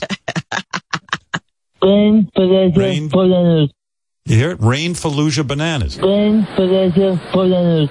But I go, I don't think there's a football team. team. For the hills? No, I hear listen carefully. Rain-Fallujah bananas. Rain-Fallujah bananas. I still see rain for the hills. Really? All right. Fun game. Don't steal that, you national syndicators. We're coming out with the home edition for the holidays. You think about game shows like, remember when Howie hosted the one where you just open up a briefcase and if you get the money, you get the money? I mean, the Asian Pete game at least requires some skill. Why should it be so hard? Why do you have to fill in the blanks? Yeah. All right. Oh, there's my, I'll just say hi to Michael Rapaport. Go ahead, Mike. Hey, Howard, how you doing? All right. Then I got to take a break. How are you, my friend? I'm good. What's up? Everything's good. You know, I was just, just so impressed. You know, I'm not even a great Bruce Springsteen fan, but to watch that interview and to listen to the interview and then to see it all in the beautiful backdrop and the HBO logo. I mean, it's absolutely 100% Emmy award winning material. But I just have a question. And you're basking as you should, because I was blown away by the interview and the whole thing. And I have a question. I wasn't going to ask, but I'm pondering, like, what do we have next? Like, I'm sure that your crack staff, your lead producer, Wolfie, Green Tooth Gary, like, maybe do we have something lined up for, like, the holidays? Like, maybe, like, the holidays with Tom Hanks, or maybe we're doing, like, Christmas with Leonardo DiCaprio, or... I don't know. We're going to... Listen, first of all, as I've said before... I'm just wondering... Mike, in all seriousness, we don't want to get into a situation where it's like, oh, who do you top this guy with? Who do you top that guy with? You can't get into that. These are just conversations, and it's not necessarily, like, this, it ain't always about the biggest name in the business. Nope. Sometimes it's about someone who's just an interesting person with an interesting story to tell. So we don't look at it like, who's the next, or how do you top this or that? It puts too much pressure. But Mike, it puts too much pressure on the guest. You're never going to get another Bruce Springsteen situation. So what well, we've had some conversations. We've heard from many great people who want to go on the show. And honestly, we've heard from some great people. So yes, there are great people coming up who we can have good conversations with. But I'm sure your crack staff and your lead producer have something lined up. So maybe we announce it today, because we're riding high. And I'm not trying to be mean. I'm calling as a paying customer. I'm not calling. No, I understand. There will be. Let me put it to you this way: there are a lot of interviews coming up. There are a lot of people, but also I have a policy around here. There's a lot of days I don't want to interview someone because I just like having conversation with Robin, or there's things I want to do, and I need time to stretch out. So we got a plan. Don't worry about it. I want you to relax. Just stick with the show. You just stick with the show, and superlatives will happen. Hang on. And Mike, you were one of the best guests. Before Bruce Springsteen. You too. You came in. You spanked Richard Christie so hard on his ass and popped those pimples on his ass.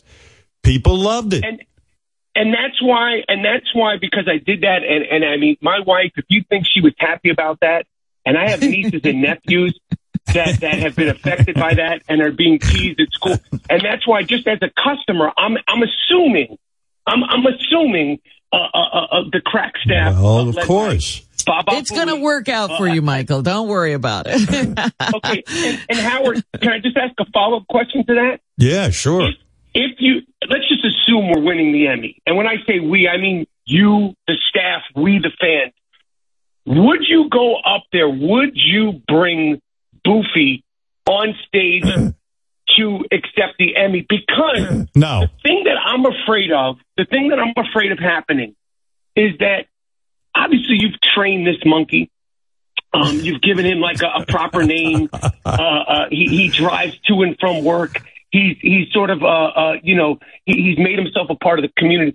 But being amongst all those people at the Emmy Awards, who's to say that's not the time where it snaps and it starts attacking people, going after you first? You mean he climbs up on top of the Empire State Building and starts grabbing planes? Or is it the kind of animal that rips the face off of someone who's trying to ask a question? No, Gary did it. Michael, listen. Let me just say one thing. I just want to put this in your head. Unfortunately, the first plane he's going to grab is you, Howard. He's going to go after you. He's going to rip that beautiful mane of hair right off your fucking head.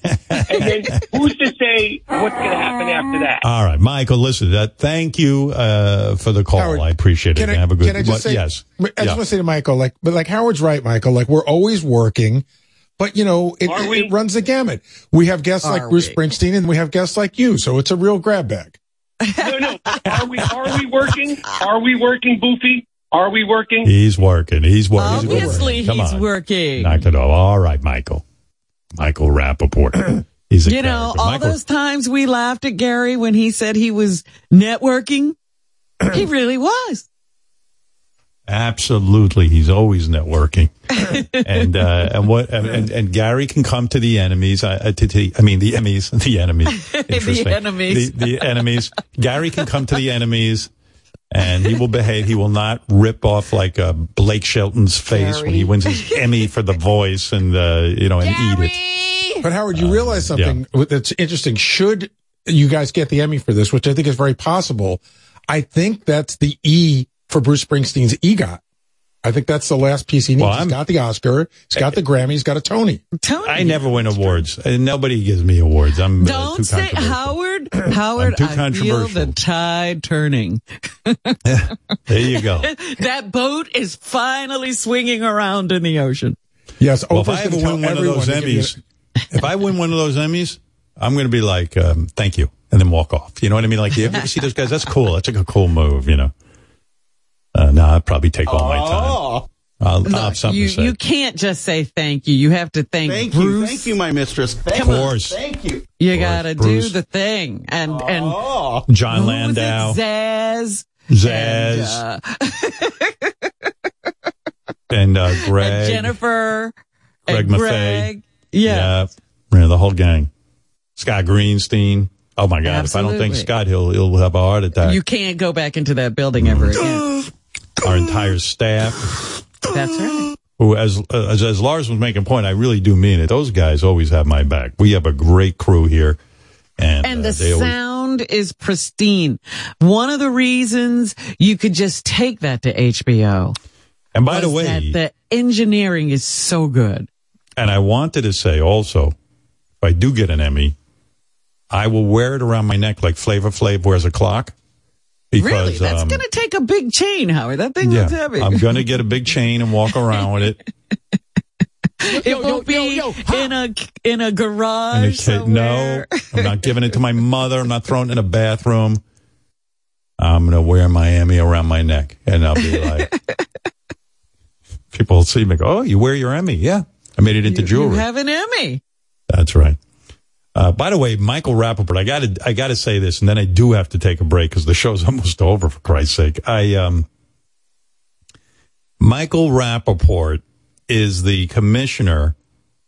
My staff has a fantasy football league, and I was thinking about this, and the guys put this together because Michael's always threatening to fuck the other league members in the ass. Mm-hmm. Like, he gets very homoerotic when he's playing fantasy football. Like, this is crazy. Like, he's gonna fuck them in the ass. He's very homoerotic. And listen, this is just a little montage. I'll never fucking forget you tried to fucking kick me out of this league. And what happened today? I stuffed that fucking asshole. I opened that fucking balloon knot. That's me spitting on it. Okay, but I'm coming, and I'm coming hard, and I'm coming in you. And I'm coming to fuck JD, you fucking little worm. I'm one of the people he's mad at because I have a guy in the IR spot that he thinks shouldn't be there. So I was like, Michael, spank me. Punish me. I miss using the IR. I'll spank you. I'll have my way with you intimately. I've asked for intimate private time with you, my friend. You're not scaring me up. I want to get intimate with you, my friend. I've seen your little dick. Thank you, Daddy. I want another. Thank you, Daddy. I'll take another. Oh! See, I'm going to be a good fantasy football boy. I'm going to follow the rules, sir. Are you going to follow the rules? I will follow the rules, fuck. sir. I'm going to beat that ass. I'm telling you. Now that's fantasy football. Yeah, that's how you play. I mean, I've watched gay porn that's straighter than this. But anyway, you know, a lot of football, especially these announcers, make it very sexual, and this is true. This is It's not just this fantasy football team. No, here's a clip of Fox announcer Robert Smith from a game last month. Here you go. It was a nice pickup, and where do you want to go on a play like this? Sticking that thing in there to his big tight end. Really? You know what I mean? Yeah. Very homoerotic. Wow. Yeah. And that's that was not on an TV? That's on TV. That's not an isolated incident. Here's a montage of other football broadcasters as they talk erotically about football. Or there was a massive hole there, and you saw Walker pounding his fist. Facing 4 Cowboys with no protection. As I said before, Zimmer has a nice package. We'll see what happens. And he saw that gaping hole, but he couldn't quite push through. It looked harder than it appeared. I'd love to see him get 6 inches, even with the sneak or a belly play. Yeah, those inches make all the difference, don't they? They do. Yeah, get it in there. Get it in there. Messy pocket going deep. He may be short, but he's thick. His ability to suck in these balls. Yeah, just huge. To get penetration and to get the pressure that they needed. There it is, up in there. Go play with it. Rip it out. And then he wants to pull it out late. He waits a little too long. Henry's kind of tugging on it, and his momentum's going forward.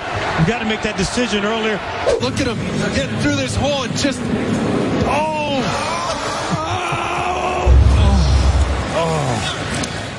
You see what I mean? That's amazing. And I never thought about it that way.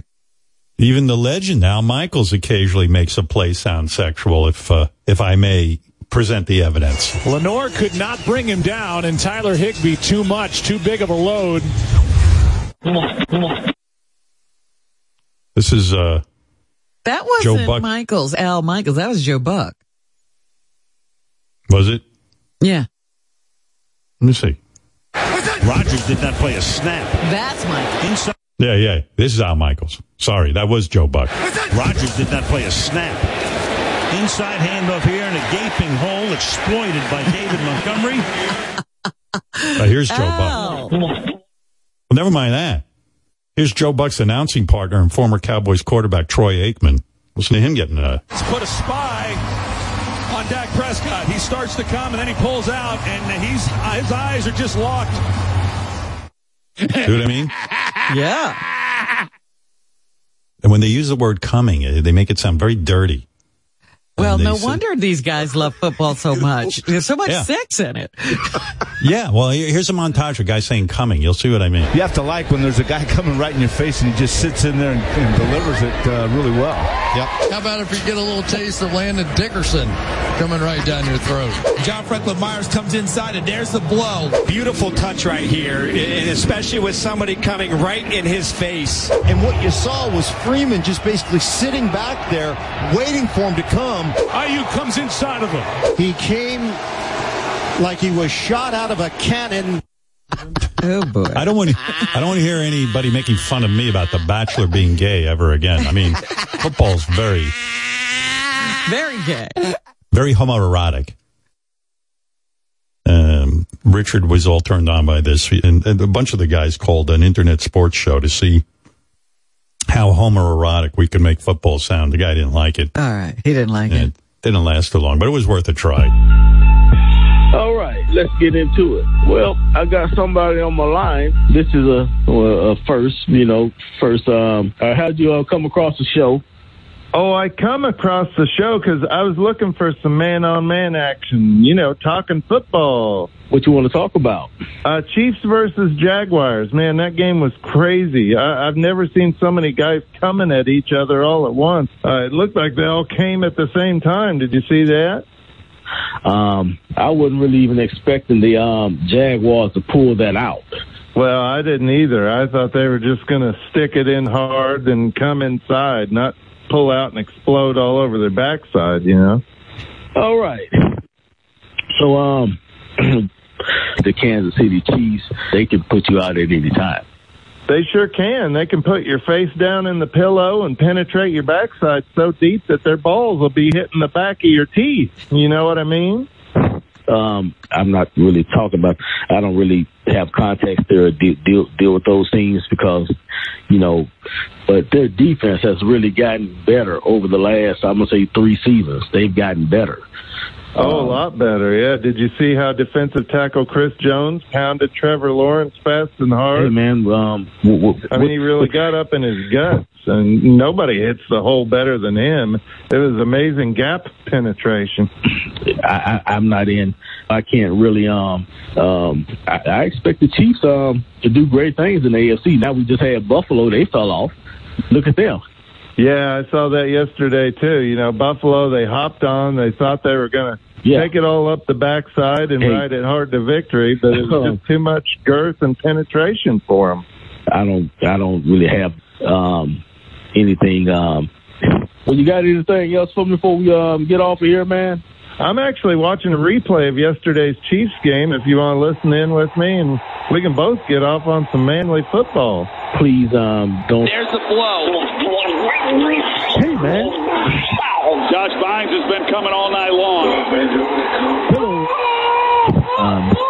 How about if you get a little taste of Landon Dickerson coming right down your throat?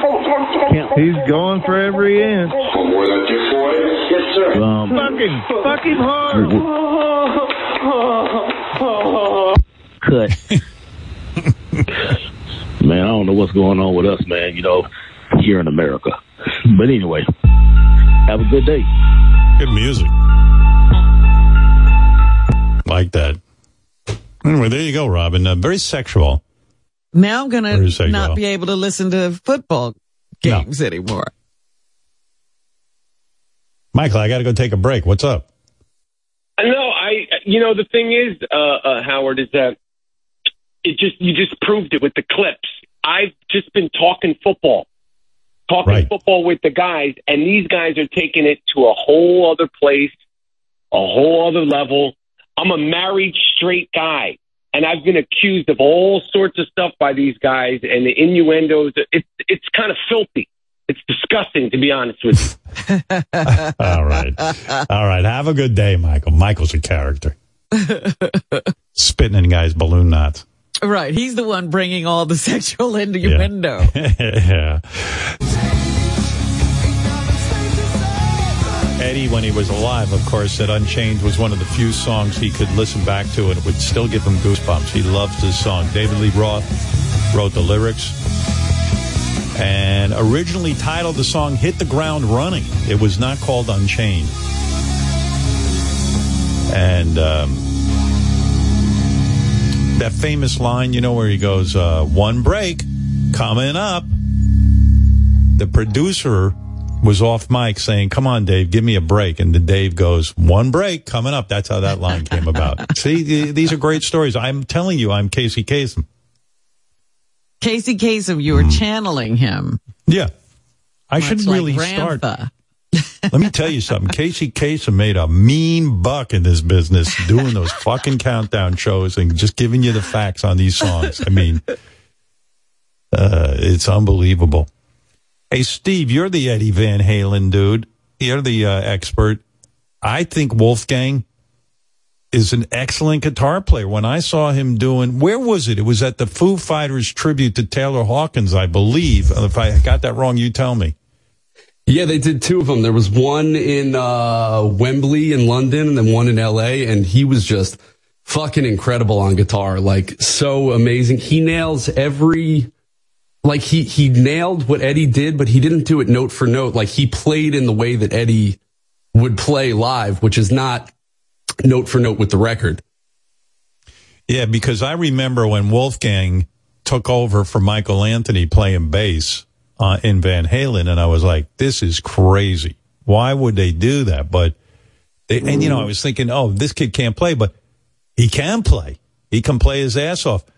And you're right. He didn't do it note for note, but it was like very Eddie Van Halen. It was a perfect tribute to his dad. The kid's got massive talent. Because that's like the way Eddie would do, especially when he opened for Hot for Teacher. On the record for the start of Hot for Teacher, Eddie does a pick slide, which is like But what Eddie would always do live and what Wolfgang did live was this little trick where he goes before he went into the riff, and I was like, oh, that is just so perfect. The way. Slow down for a second. I want to understand what you're saying here because I'm a little slow on this shit. So what are you saying that Eddie did, and then what did Wolfgang do? So on the record, Eddie does this pick slide thing for Hot for Teacher where he goes to start it, but when Eddie played live, he wouldn't play everything just the exact same way he did on the record. So he would throw in all kinds of different things like the squeal thing, like, or this other thing where he goes, and like that's what Wolfgang nailed, like the spirit of Eddie, where it's not like note for note of the record. It's like you're having fun with it and playing around with it in that way. Look at you. So you liked it because you said, yeah, it's in the spirit of Eddie Van Halen, but he did it in a different way that was uniquely Wolfgang. Completely. Yeah. And he nailed it. And also Wolfgang is working on a line of guitars right now through EVH, which is so fucking cool. He's designing his own guitar. It's like the Wolfgang guitar that his father designed, but it's a semi-hollow kind of, almost like a Gibson, like, you know what Dave Grohl plays, the Gibson ES 335. It's like the big semi-hollow thing. Yeah. Wolfgang's got his own version of that he's coming out with. They're road testing it on the tour right now, and I think he's going to release it through EVH at some point, and I am just fucking psyched for that. It looks so cool. Wow. You know a lot of shit, man. Are you a better guitarist than Wolfgang, or is Wolfgang better than you? No, Wolfgang is amazing. I'm just, I do my nonsense. I'm pretty good, but Wolfgang is insanely incredible. Great musician, amazing songwriter. His band rules. So awesome. Do you, you're pretty good with that thing and you build your own guitars. Do you ever come up with your own original riffs? Yeah, I got this one riff I love right now. Hold on, I got to switch guitars real quick. I'll show you, but it's fucking. Who's he? Right, Bruce Springsteen? Wait a minute, I'm going to switch guitars. Switch guitars. Different tuning, man. By the way, this interview with Steve Nowicki will be on HBO Minimum, not Max. What do you mean now? What guitar is that? So this is a Telecaster that I built. It has, I got to rip some of the painter's tape off of it because I'm doing a paint job on it later today. I'm putting black stripes on the sides of it. But this is a Telecaster I built. I have it in this really weird, cool kind of a tuning, and it has microtonal frets on it, which means in between the regular frets of like, there's these little microtonal frets where it sounds like sort of out of tune, but if you do it, it's sort of a Eastern music kind of thing, like.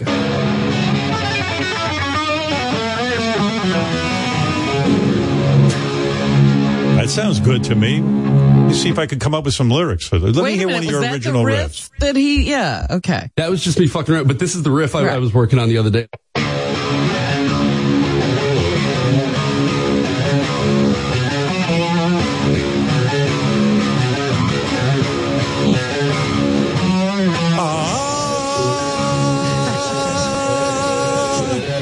Jamming. I'm jamming. I am jamming. Rock is alive. Rock ain't dead. I'm jamming with no wiki. Don't fuck with my head. Ho, hey, ho.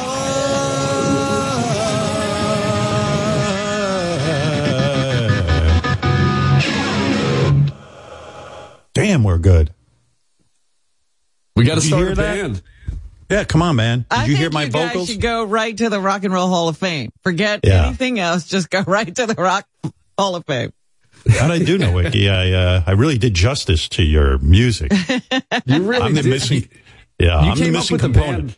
You came up with a band name, I think it was earlier this year, Tookus, and I'm like, I really want to start a band with you called Tookus. You're the lead singer. I think we'd be awesome, and you get some superstars on drums. Get Richard on drums. You got to say it right. It's Tookus. Tookus.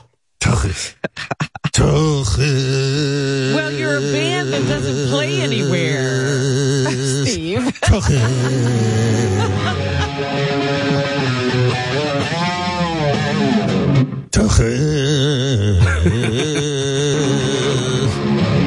Now you can do the commercial for that. Tookus. Tookus in concert.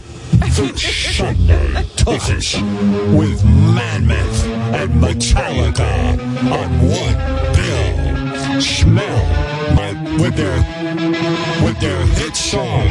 Smell my Tookus.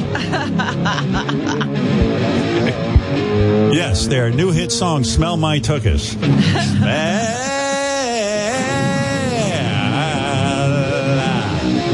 Smell my Tookus.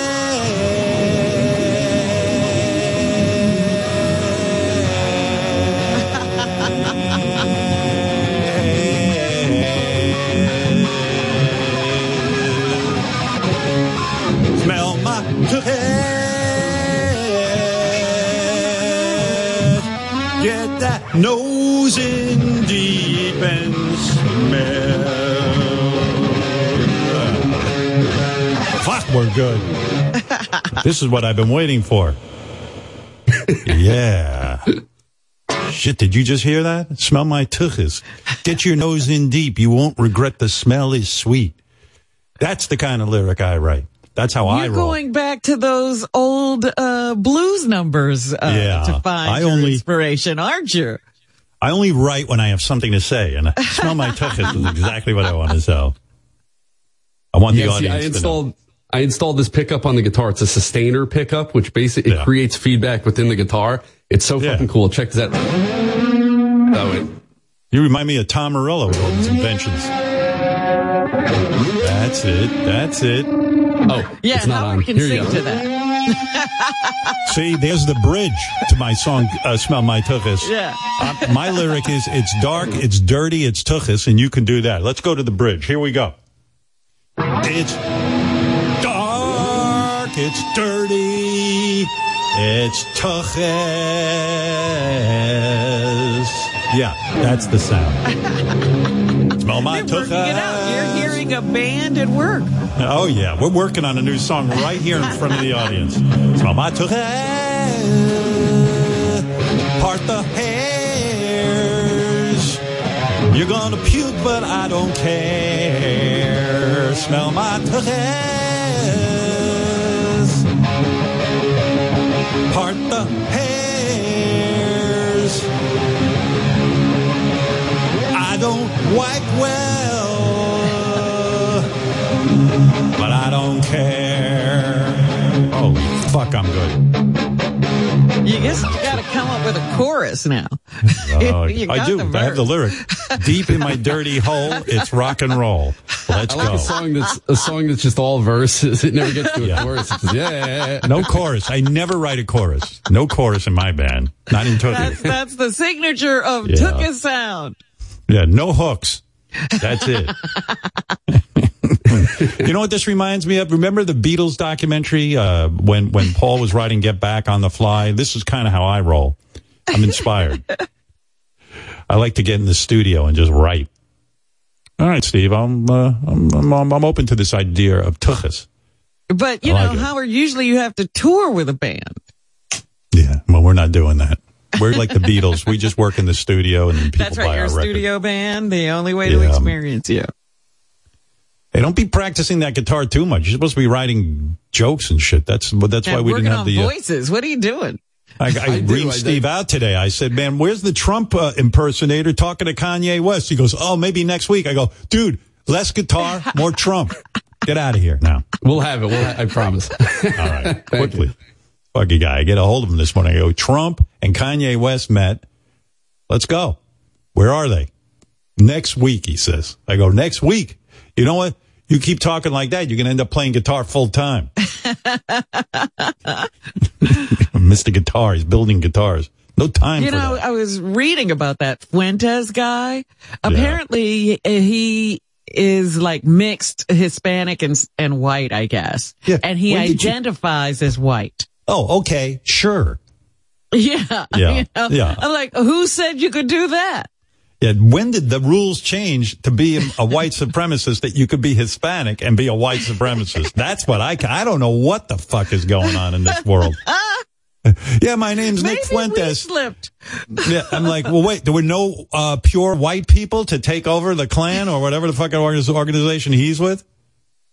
Let me see him go to a Klan rally and tell those guys, yeah, my name's Fuentes, but I identify as white. I'm white, yes. Well, yeah, I guess Kanye West identifies as white too because he's hanging out with white supremacists. Well, if that's all it takes, why don't we all identify as white? Yeah.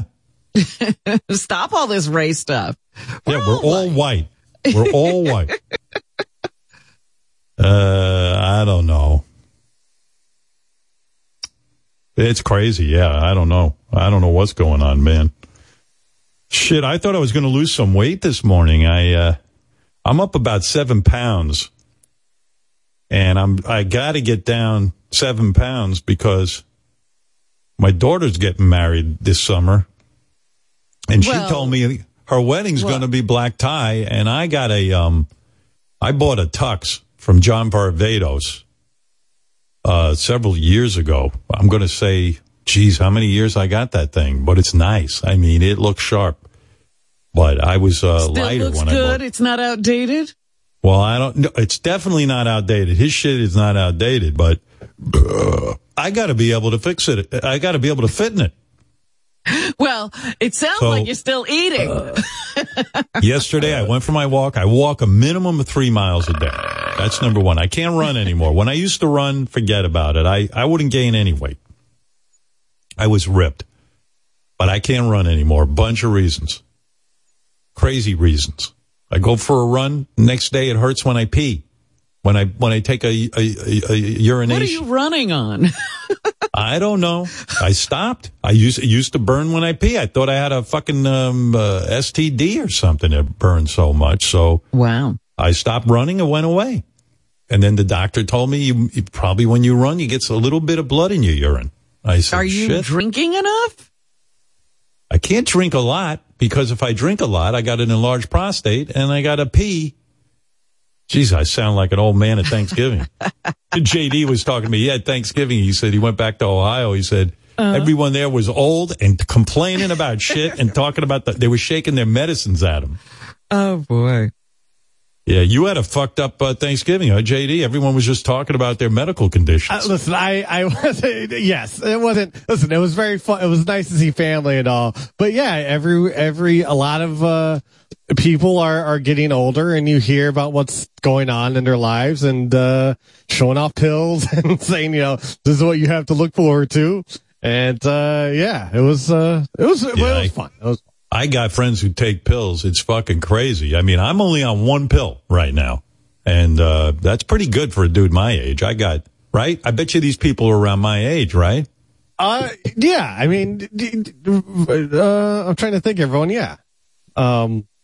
I take a cholesterol pill, which is a kick in my fucking teeth because nobody eats better than me. I don't eat any of that shit. And you got high cholesterol even still? It's not high. Listen, when I ran, it was always super low. Like I'd go to the doctor and go, man, you got zero cholesterol. Like you're crazy, man. You're so healthy. I stopped running. Everything started to fall apart. Running is the key, it just flushes shit out, but I can't do it anymore. And I'm jealous when I see some of these young guys running around. I went to the track the other day and I see this guy running and I'm like, I used to run like that. This is bullshit. I mean, you should have seen the shape this guy was in. And I'm walking with my Beth and I'm thinking, she's probably looking at that guy's ass. That guy's going to take my wife. Because I'm looking at his ass going, look at that nice ass. And I'm like going, I wish I had that. And I used to have something decent. But she wasn't actually looking at his ass. I kept my eye on her. Yeah. She didn't. Yeah. Her eyes didn't stray. No, she seems to have only eyes for me. Well, that's good. Thank God. I don't believe her, but it does seem that way. But she's a good actress. So I said to Beth, I gotta lose 7 pounds so I fit into this thing. And 7 pounds will keep you out of the John Varvatos tux? This thing I bought when I was working on America's Got Talent, and I was thin, Robin. I mean, I was like a pencil thin dude. And man, and I went out. I did the stupidest thing that you can do when you lose weight. I got down to a bizarrely low weight, and I go out and buy a whole new wardrobe. That's when you bought the new wardrobe, yeah. That is the dumbest fucking move a man can make because it's not a realistic weight. You know what I mean? And, yeah, you've gone beyond where you should be. I got so crazy. I brought in a tailor. I made everything tight and nice form. I said, shit, I look good. I'm going to show it off. I'm going to show my body off. And that lasted not that long. And now you got all these clothes. Now I got the clothes, so I got to keep my weight down. And I notice now, because I don't run, even when I lose the weight, I still got the belly. You know what I mean? Well, that's the problem. If you don't have the same muscle mass. That's right. When you lose the weight, you're not as thin. So I was working out with my trainer. Weight. Yeah. I got back with my trainer, Pat, and he says, it looks like you put some muscle on. I know. I go, yeah, sure. Yeah, it's under the fat. Yeah. It's like that big fat samurai cat that George Takei played in the movies. I heard this story yesterday. So now I cut down on my calories. In the morning, I still eat my same breakfast, which is minimum. I said to myself like this, I can't eat less for breakfast. I'll be miserable. I love my yogurt, and it's a nice yogurt I put a handful. When I say a handful, I don't mean a pile. I mean like maybe 5 fucking cashews. You mean fit in inside the palm of your hand. You're not folding it. Nothing can be spilled over. Right. Okay. And I take those. I put cashews 1 handful, pistachios 1 handful, like maybe 7 blueberries, and my Metamucil, of course. You know I love it. I got to be on Metamucil. Dr. Eggers put me on the Metamucil. And I have that. It's nice. And I have a cup of hot water with it. Give me a break. Water. Like I'm in jail. And now at lunch, yesterday I had egg salad. But when I say egg salad, I don't mean anything in it. I just chopped up some eggs. And this much egg salad with a couple of pieces of lettuce. And last night for dinner, I told Beth. Making it a salad? That's right. I'm calling it egg salad. Like if I call it something fancy, it'll taste better. And then at dinner, I don't eat till dinner. And at dinner, I made a new rule. I told Beth, I do not have more than 1 plate. In other words, I put a few things on my plate and that's it. We're done. Were you going no dessert. back for seconds, my friend? Yes, I was. Aha. And then I used to, for dessert, I'd go crazy and either have 7 grapes or an apple. Never more than 7, and my weight's going up and up and up. So I walk every day. I'm doing the Peloton 3 days a week. I do a minimum half-hour Peloton because that gets my heart rate up. And then I do the weight training 3 days a week, but I can't get the fucking 7 pounds off it. I got till the summer to do it. It's not moving at all? Not shifting. I got the titties. I got a belly. Don't even look at my ass. And Mike Perlman's been, you might Mike have Perlman, to give up those nuts. Titties. Fuck, come on. I love the nut. 1 handful. Mike Perlman's just the most. The Metamucil. Oh, come on. Come over here. Mike Perlman is, he's the most buff dude on our staff. And he has advice for me, but what am I going to do? You're not going to be able to keep up with his routine. I can't because I know he lifts the weights. When I go and lift the weights more than a couple of pounds, the back of my head hurts so bad the next day. This is how fucked up. I mean, I'm a mess. I told Beth she better some start. of this is psychological. Now you've gotten it into your head that every exercise hurts. I don't know. I don't know when I'm doing the exercise, it doesn't hurt. It's afterwards. That's why I say it's psychological. I don't know. But you know why it's not psychological? Because it goes away if I stop. Mike, what's your advice? How can I get buff? How am I going to handle this? He claims he's got advice. He wants to tell you how to do this. Mike will be on in a second, Howard. He's running to a place to broadcast from. Oh. Yeah. Mr. He's running. See, he's running right now. He is. When you guys put a note up that says Mike Perlman has weight loss advice for me, he should be on Mike. You know, I'm not going to tell you how to do your job, but. Well, yes, you are. I guess I am. Yeah, I'm going to tell you how to do your job. Don't put up a note till the guy's on the mic. Howard, I thought it was painfully obvious that we were setting up Mike behind the scenes, but to everyone. Painfully obvious? How's it obvious to me? What? Not to you, to him, to Mike. You should have known. They were saying we're calling for him. Well, I was waiting for you guys to call me down. Mr. Bagel. Hey, Mike. What's up, Howard? You better be on Mike. Your name is Mike. You should be on Mike if it says Mike Perlman has advice for me. Well, that's we got to sit and wait for you. Who the fuck are you? I'm waiting for you. I know. I'm sorry. I had to run down from upstairs. Oh, okay. Gotcha. That's what I had to do. What is your advice? You are buff. Well, listen, if you're having trouble with the weights, why don't you just do calisthenics? Have you done that? Have you done push-ups? You want to know why? Yeah. You want to know why? Well, I used to do more pull-ups than you. How many pull-ups do you do? I can do a lot. I'll do like intervals of 20. Oh, you got more than me. But I used to do intervals of 14. I was in fucking shape. I start doing those pull-ups now.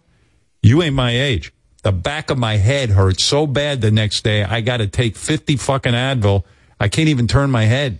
The whole thing's falling apart. So everything hurts. And you don't stretch either, right? I stretch. Oh, you do? Now Okay. I do. My boy Pat put me on the stretch. And he's trying to get me to stand up straight, too. Stretching's important at this point because, like, you know, it does help you, you know, when you do work out. You know what you should do, Howard? You should do like a workout where you do like, you jump rope for 30 seconds, then do 20 pull-ups. That. Like you do every other. You do calisthenics to cardio, back and forth. You don't understand. You're a young guy. How old are you? 35. Yeah. Okay, dude. Just wait. Dude, you have no fucking idea. Get in a time machine and add 35 to that 35. You'll see. You ain't going to be doing any calisthenics. You ain't going to be jumping up and down on a rope. What do you get tired? You know what I used to do? What? Here's what I do. I get off the air. I could run rings around you. I used to be able to, and I was in my 50s. I would go for a 6-mile run, hit the gym with Marco Battaglia, an NFL player. Yeah, I know Marco. And yeah, you know him. And I would lift for an hour, take a shower. Well, I would shower at home. No, I didn't want to see my penis. You know what I mean?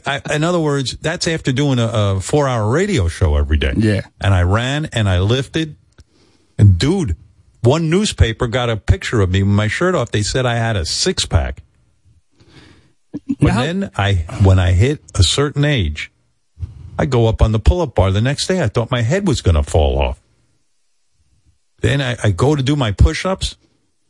Bam. Same thing. You know what it might be? It might be you just have to get through that first. No. That first little. I'm telling you, I tried. Then I tried yoga. Okay. The lady came over. She couldn't believe it. I couldn't lay on my back flat. My head hurt so bad. Yeah. I'm a mess. Can you touch your toes? What? Can you touch your toes?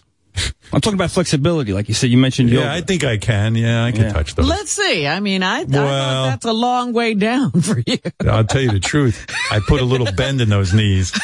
Is that okay? Do I have to have my knees perfectly straight? No, I can't touch my toes either. Yeah. It's tough. But you know what? I'm not Jane Fonda. It's not important. I mean, it is important. You know what happens to me sometimes too? Like I'm taking a shower and I close my eyes because I don't want to get the shampoo in my eyes. I feel like I'm going to tip over. I'm telling you. You tip over? Yeah, I don't tip over, but I got to hold. I'm soon they're going to have to put one of those railings in my shower. Yeah, you're going to have bars all over the place. I'm telling you, man, it's a drag. I don't know, but I got to lose 7 pounds before my daughter's wedding. But listen, that wasn't so far. Like how long ago was that when you were doing all that stuff with Marco Battaglia? That was Oh, shit, man. You're talking maybe 10 years ago. And so in this past 10 years, that did a lot on you. Oh, yeah. I was going to ask you, Howard, though, did a lot of this stuff happen during the pandemic? Like the demise and the falling off of being able to lift weights and all that? Some of it, but it started happening before. You hit a certain age. You know, Robin. You're not fucking around either. Howard, I don't do what I used to do.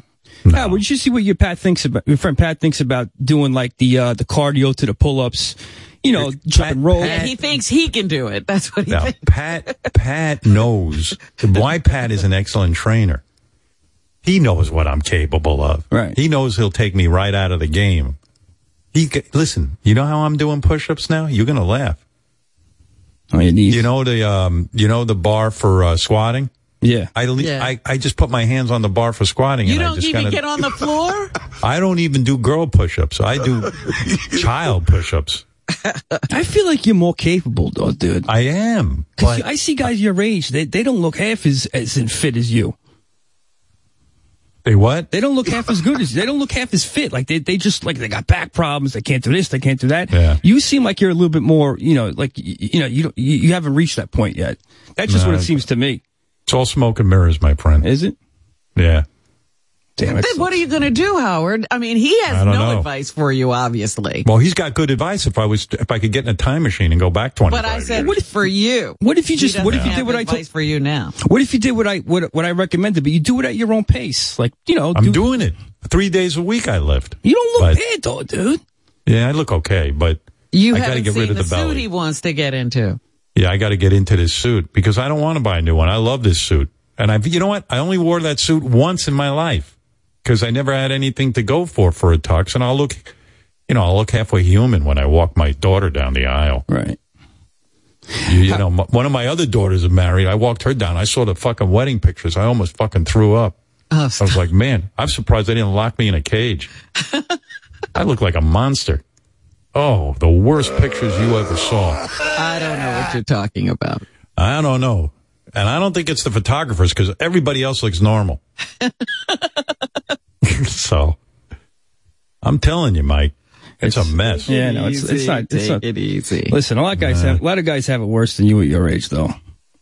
Hey, even on you could see it on that down the aisle, Mike. I know. You could see on the Springsteen interview. I didn't look that good. But I said, fuck it, that's such a good interview. I'm going to go to HBO with it. But believe me, you think I needed all of America seeing me looking like that? Hair all disheveled. My fucking outfit was all wrong. It looked like I got the shoulders of an old lady. You got a cool look, man. You coming on to me? Because I'll take you down hard. Howard, you ever do the perfect push-up? You ever get those things? What are those? It's like a thing that you hold on to. Yeah. I got them. You got those are great. Put them on the floor. I used to do all that, Mike. Yeah, I did it all. But the stuff you are doing, if your diet was right, my diet is right, though. You would lose weight and build muscle. I think my diet is right, though. I don't know. A lot of sugar. I don't know. I thought Mike Perlman could help me, but at our door is Mike Perlman who can help me. Go ahead, Mike. Ah. Hey, how you doing, Howard? How you doing, man? Yeah, pretty good. The problem is, you're not eating enough of the lean and clean. You want to start your day, light. Maybe start with like 28 egg whites. Have a couple boiled turkeys in the morning. Maybe a little flounder. Yeah, have a couple flounder, salad maybe sometimes. Mike, who gave me advice I couldn't use. What do you think of Mike, who is giving me advice who can use? What do you think of what he's saying, that I should have 28 eggs and 3 boiled turkeys? Hey, listen, I mean, if you want to bulk up, you should eat like that. Yeah. I mean, when you look back at Howard, like 2003, 2004, you could get back in that shape if you were lean and clean. I look at, I saw a picture the other day from 03, and it's Ronnie wearing the turtleneck shirt and everything, Ronnie with the silly turtleneck. And Howard looked good back then, I think you could get back to that, a couple protein shakes. Mike, would you mind talking to Mike at the door here? Because when I hear the two of you guys together, it's like a fucking symphony. Go ahead, respond to that. Yeah, so I think what he's saying is right. I mean, Howard, you always maintain a good physique what you should do, maybe, if you want to put on a little bit more muscle, have a little bit more, intake a little bit more calories. You say more calories? I'd say maybe a little bit more calories, and then you'll turn it into muscle. If you're lifting heavy, you need the calories if you're going to be lifting. Well, Mike could probably speak to this too. Like, most importantly, you just want to get a nice pump going. Get to the gym, maybe do some bench press, flat bench, some flies, some dumbbells, some cables, some rows, some lat rows. Sounds like you're doing everything. Yeah, I mean, Mike would agree with that. That with some calisthenics would be good. You agree with that, Mike? I do. He's right on.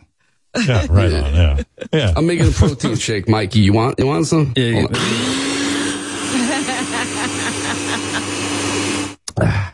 Yeah. What's in that protein shake? You want to get like a good calorie count, like 9,000 calories. I got 18 scoops of this X2 protein. It's good for recovery. It's good for carbohydrates. And then I also do a pre-workout too. I take a pre-workout. Yeah, I use this stuff called Lit, and it's like it gives you a nice pump. You just drink it as you work out. Between each set, you drink it, and it gives you like a nice pump before you lift. What's in that? Pump. To be honest with you, Robin, I don't know, but I know that it fucking works. Mike, what gyms are you going to for biceps? I try to go to Gold's for biceps. I try to go to Planet Fitness for the triceps.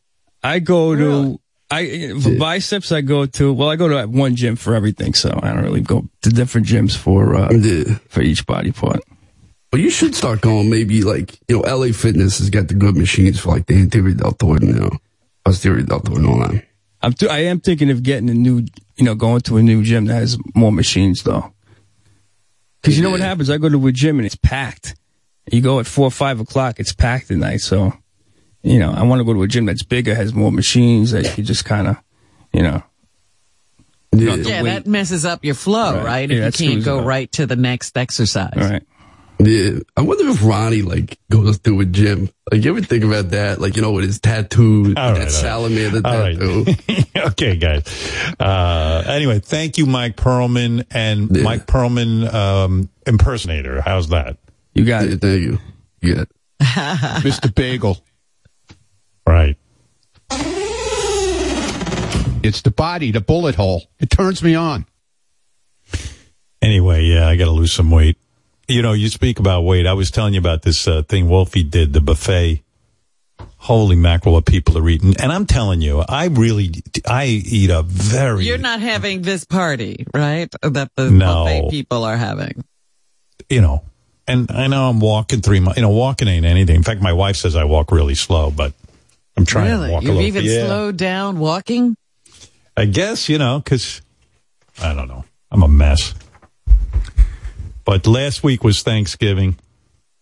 That's a holiday where people gorge themselves. I did eat a lot on Thanksgiving, though. I did, because I had dessert. I had 2 desserts. I had the apple pie with a little bit of ice cream. And that's bad. That was bad. And but it's one day, Howard. You're not doing that every day. Yeah. But anyway, we sent Wolfie to a buffet in Pennsylvania, which claims to be the largest buffet in the United States, which is amazing. Wolfie said the buffet was 200 feet long. What? And had 200 feet. Think about that. Was it crazy, Wolfie? 200 feet of buffet? I've never seen that much food in my life. It looks like a football field. It just goes on and on forever. And every possible type of food you could imagine from, I'll give you some of them. Maybe you could fill in the rest. Cajun catfish to pierogies to barbecue ribs to New York strip steaks. And you know what happens? These people who go, they want to beat the system. Even my parents used to go to a Chinese buffet, or as my mother says, buffet. Your father and I went to the Chinese buffet. Yeah, the Chinese buffet. You guys, it's a buffet. Yeah, that's what she said, buffet. I said buffet. My mother, she used to correct me all the time. When I correct her, she's never wrong. Little Miss can't be wrong. But, they used to go to China. My father was disgusted by it. He was like, I go, and I eat one plate. In other words, I go up, I make one trip, I have maybe one order of chicken chow mein with an egg roll, and that's what fits on my plate, and that's what I eat. These people have to go up 2, 3, 4, 5 times. They get a clean plate each time. They're insane. They're eating like it's hot. And you should see the tuchus on these guys. I mean, a tuchus and a bayach like you wouldn't believe. Some bayach on these guys. You see what they're eating. And they make trips to the bathroom, too. You can see it. I mean, those two yentas would go. And, of course, my parents... This was entertainment for them. They wouldn't go to a show. They go to the buffet and watch the people. That's why I'm a nervous wreck. My parents used to sit at the table and criticize people. I mean, just even when we were home, and criticize all my friends, all the parents of my friends. That was their sport. And I just thought that's what you do. So anything about me you think is fucked up, don't blame me. Blame them. If I'm sitting and talking about Oprah showing off too much, I learned this from my parents. Are you fucking kidding me? Don't blame me for any deformities I might have. Those two would go to the Chinese buffet and it would knock you out. I mean, it was just a full report. They took in everything. And we don't even, they have so many desserts. You could go crazy. You could have ice cream and pineapples. Your father will have a piece of pineapple, that's it. But I don't go crazy. Of course not. They sound like a couple that really knew how to have a good time. Oh, yeah. But they would go and they would talk about the fat and how horrible it was. And you know what it is? They act like it's their last meal. That's what I said. They go, and whatever it is they pay, they think they're beating the system by eating. That's Why are your parents there since they don't want a buffet? We go, we treat it like any other restaurant. We take a portion, and we're not chazes. These chazes, they think they're beating the system. And then the Chinese buffet will go bankrupt. They can't afford it. These people, you should see how they line up for the spare ribs. You can't even get one. They haven't even finished the spare ribs on their plate, and they're up there for another portion. That's right. They say they want more. They want more. They don't even eat what they have. And they throw out plates and plates of food. They don't even finish what's on their plate. Did you go to the buffet with them? Hell no. Are you out of your mind? Because I can't even imagine what that would have been like. I used to go to dinner with them enough. I spent 18 years in that house, and every I think it was Friday night or Sunday night we'd go, and we'd go to fucking Kentucky Fried Chicken. Before it was Kentucky Fried Chicken, we would go to a place called Vibrox in Freeport, Long Island. They had the original Kentucky Fried Chicken recipe that they bought. It was a powder form. My father loved it, and it was torture. We're going to Vibrox. Okay. I have to look at the menu to see what. What? Why do you think the best thing they have there is the chicken? Just order that. I want to look at the menu. You know the menu. Why do you need to look at it? We should get in there and order right away. When he comes over, let's grab him and order. But I first torture. Always torture, because then the guy would go, "Do you need to see a menu?" My mother would go, "Yes," and my father would turn beet red and he would explode. In the car right over, you say to my mother, "I'll tell you the whole menu." It's either chicken or coleslaw with chicken, or you could get a sandwich. I want to see the menu. I'm amazed she stuck to her guns. No, did you have anxiety? Did I have anxiety? I would be shitting in my pants. Anxiety. I was a nervous fucking wreck. And then that's why I walked in, and whatever my father ordered, I go, "I want the same thing." And then you go, "Who do you want the same thing? Of me or your mother?" Tell him. And I was like, of you, Dad, of you. What you ordered, I want, okay? Yes, of course. Because I get this. I get chicken, 3 pieces of chicken, French fries, and peas. Oh, my God. It was a fucking nightmare. So rigid. Everything's rigid. Oh, my God. Yeah, my parents invented fat shaming. There are rules to everything. Oh, my God. My parents invented fat shaming. They would sit there, look at the size of him. And why didn't I go to dinner with him? Because as my father got older, he got hard of hearing, and he started talking too fucking loud. Next thing I know, I'm going to be brawling with somebody in the restaurant. Because he'd be still saying those things about the other people in the restaurant? Oh my God. Everything was when you went, I would never go to dinner with my parents after I got out of their fucking house. Are you kidding me? We'd go to a place, my father would take me to a place, lovely place called Scotty's in Rockville Center. I don't think it's there anymore. It was best fucking food. It was so nice. And Scotty was a lovely Scottish gentleman. Real original. Nickname was Scotty. He was Scotty. But he took pride in being Scottish and all that. And my parents would go once. So my father had a routine of which restaurants he would go to. And it had to be on a certain night. And we'd go to Scotty's. And it was great, but my father would do the build-up in the car. Hey, Scotty, he drives me crazy. He drives us crazy. He comes over to the table, this Scotty, and he starts telling us stories. I'm not looking for conversation from Scotty. He comes over and he starts telling us about Scotland and the restaurant, and he's driving me crazy, nudging me in cup. He nudges us in cup because he likes to talk. He's got a tremendous verbal drive. He does. He has a tremendous verbal drive. And he talks about the food, and he tells us about his children. I don't care about his children. I don't talk about my children. We never mention our children to Scotty. Never. He doesn't care showing me pictures of his children. I don't want to see his children. I never carried a picture of my children. Yes, and we just want to eat up. I like to eat up and go. We just want to eat the meal. Go to Scotty's when Scotty drove them crazy. The food is good. It's a good restaurant. I just don't want conversation. He likes your father, and he gets a hold of him. I mean, this is the build-up.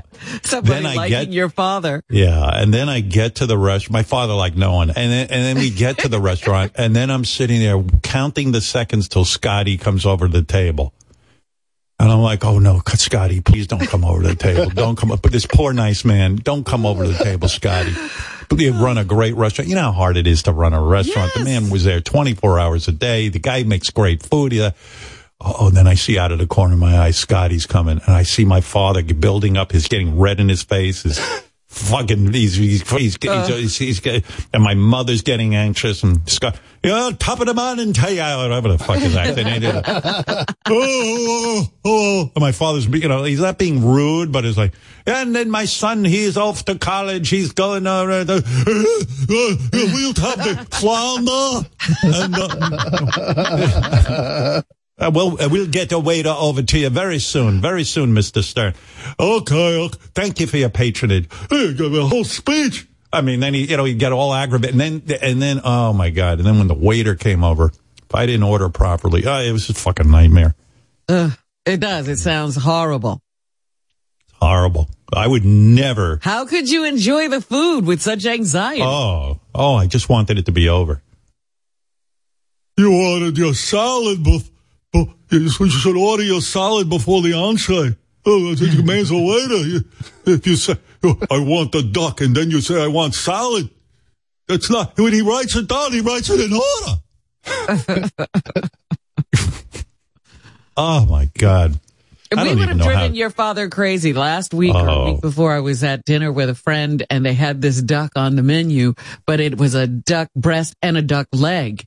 And she didn't want the leg. And so she tells the waiter, there's some way I can get rid of that leg. I was like, oh my goodness, Ben would have blown his tough. My parents never went out to dinner with other couples, nothing. They just, it was just them. One time I can remember a relative went with us. One fucking time. That was the end of that. The relative started chatting with the waiter. Small talk. I thought my father was going to kill him right then and there.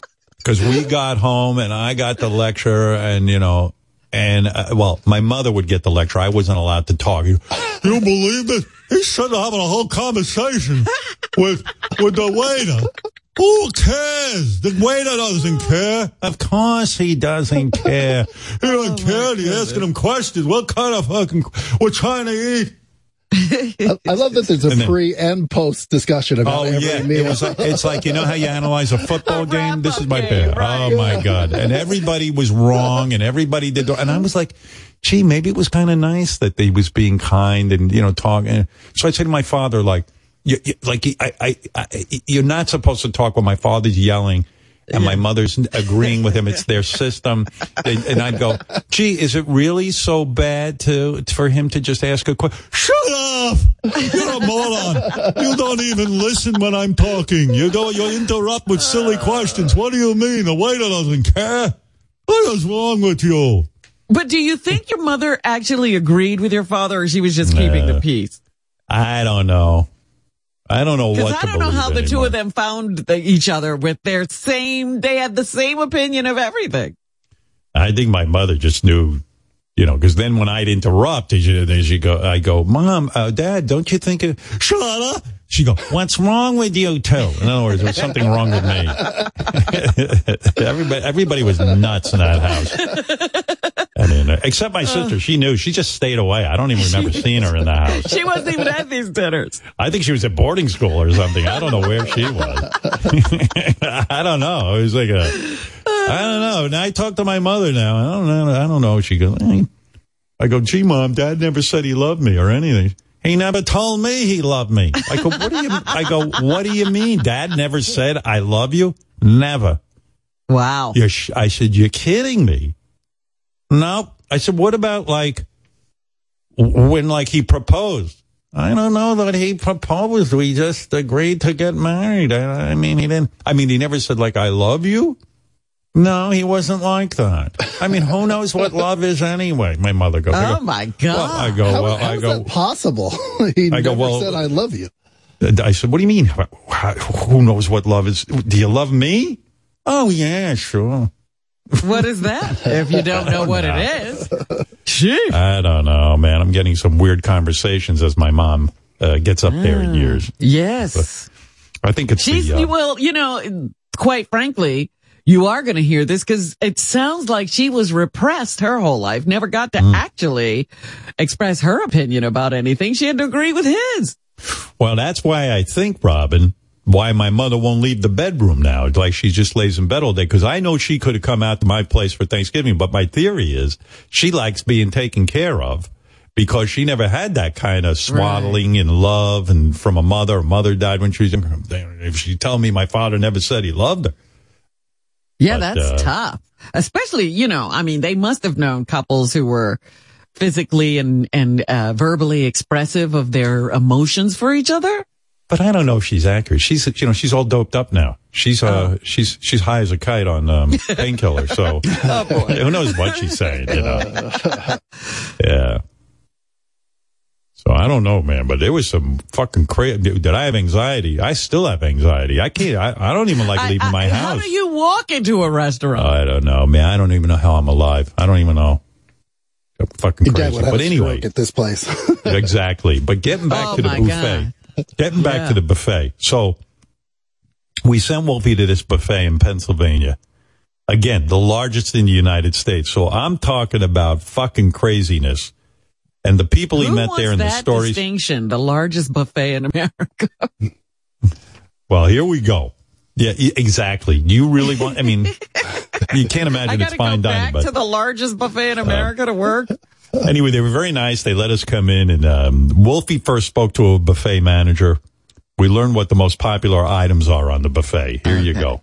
You imagine what's going on in this place. It's like feeding cattle.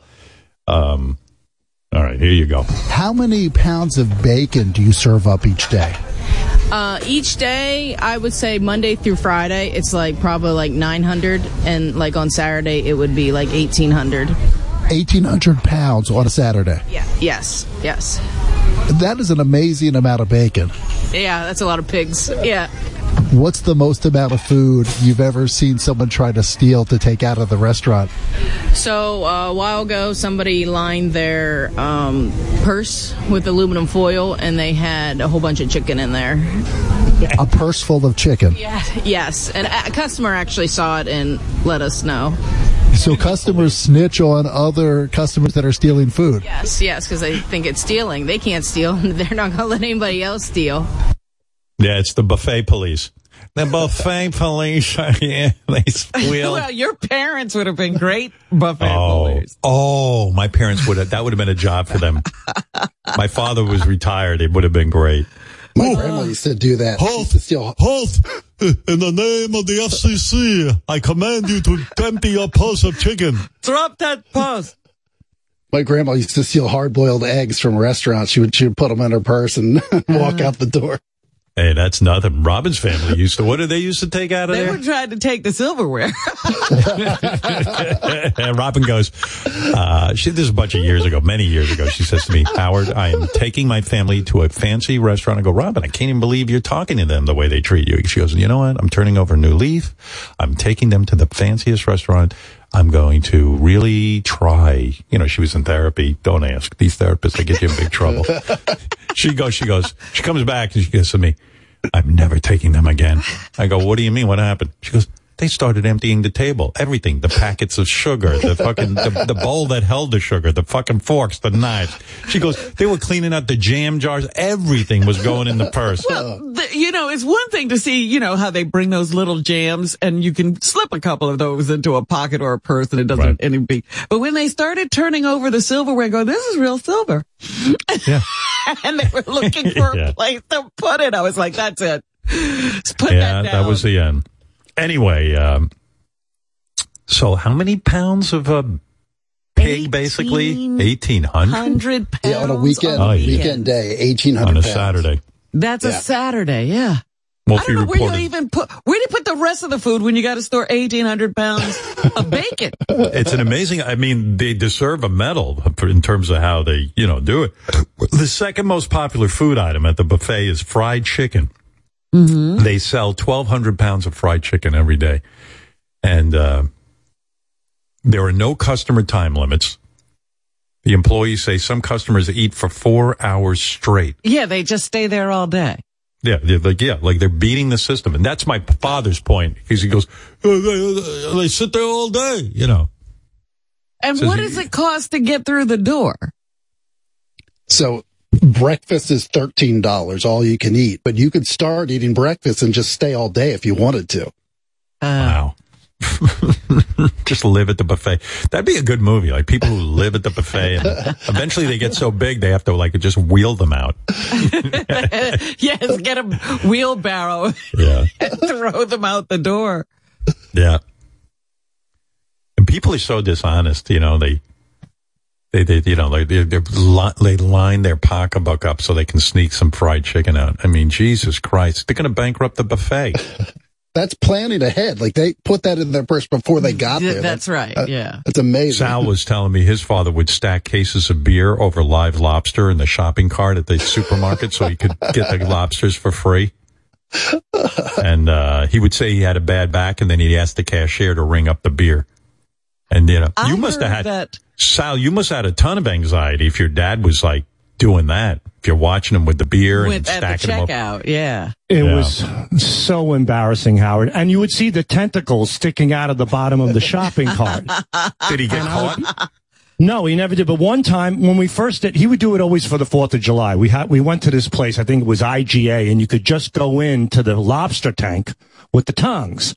And he would line the entire bottom of the shopping cart with the lobster.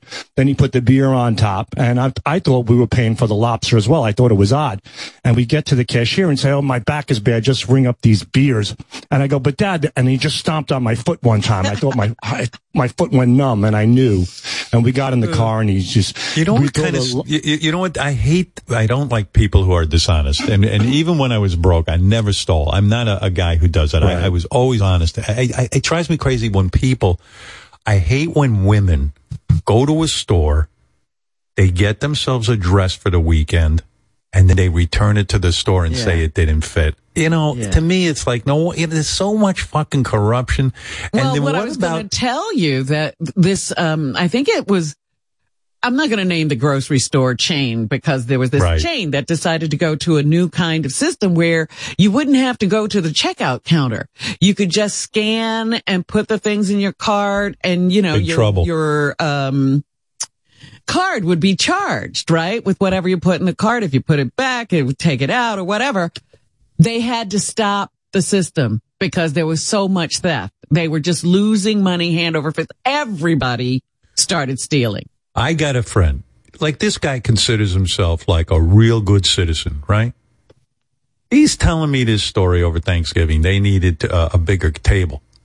He went to the store. He got himself a bigger table. They had the whole meal and everything. Takes it back. Says, hey, it's no good. It doesn't work, blah, blah, whatever it is. And he gets a return, gets a full refund. Well, that's a waste of time. People treat the store like it's a rental company, except they're getting it for free. And then, like, well, what do you think's going to happen to that store? They're going to go out of business because they're going to eventually, everyone does that.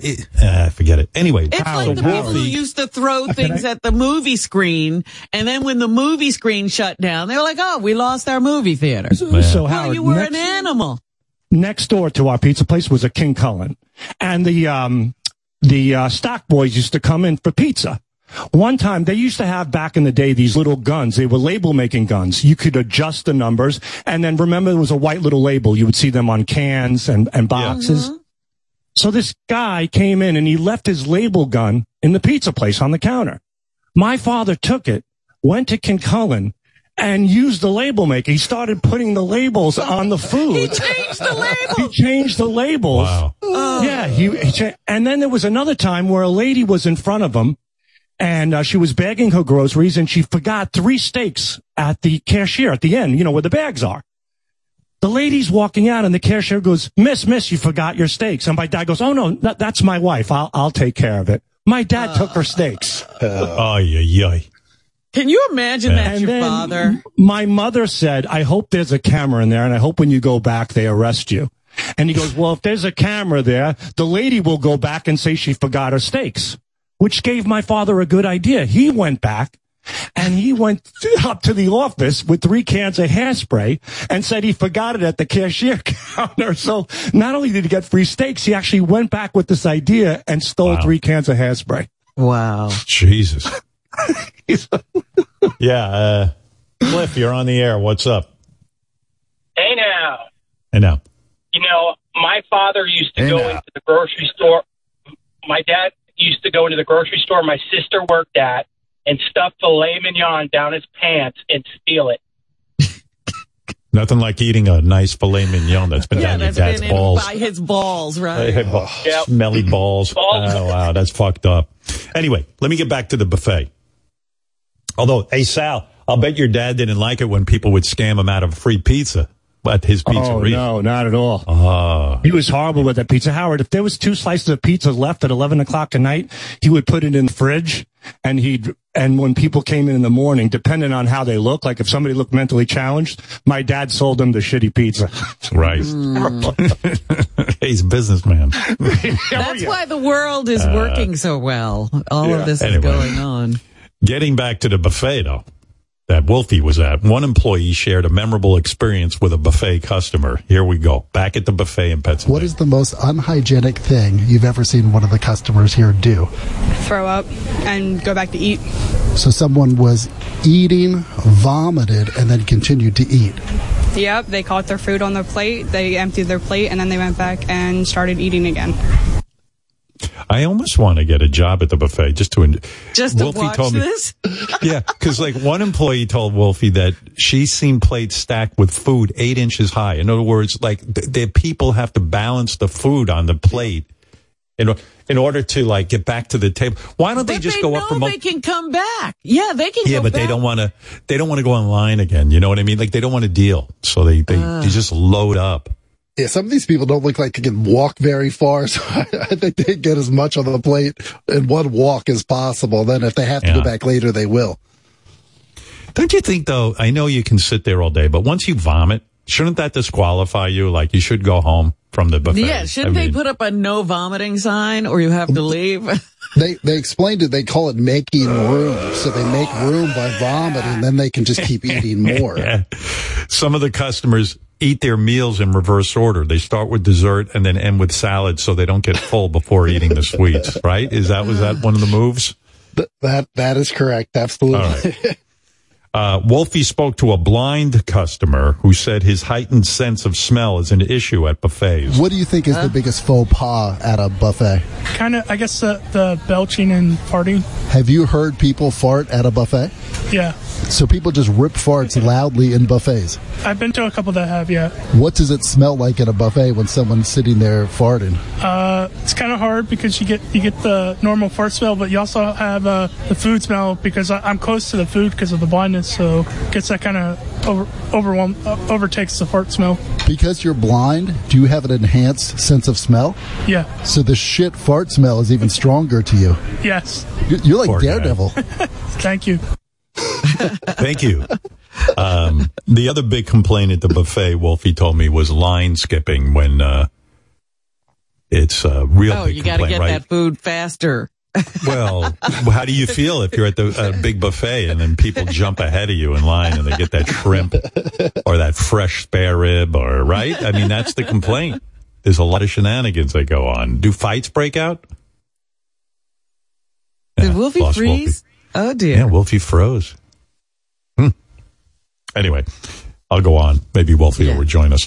The next guy, that's the blind guy, but the next guy didn't let his severe medical issues slow him down for a second. He gave a rundown of the food he stacked on his plate, because Wolfie was telling me a lot of the customers look like hospital patients. Like, he saw a lot of wheelchairs. They're wearing their gowns. And their name, he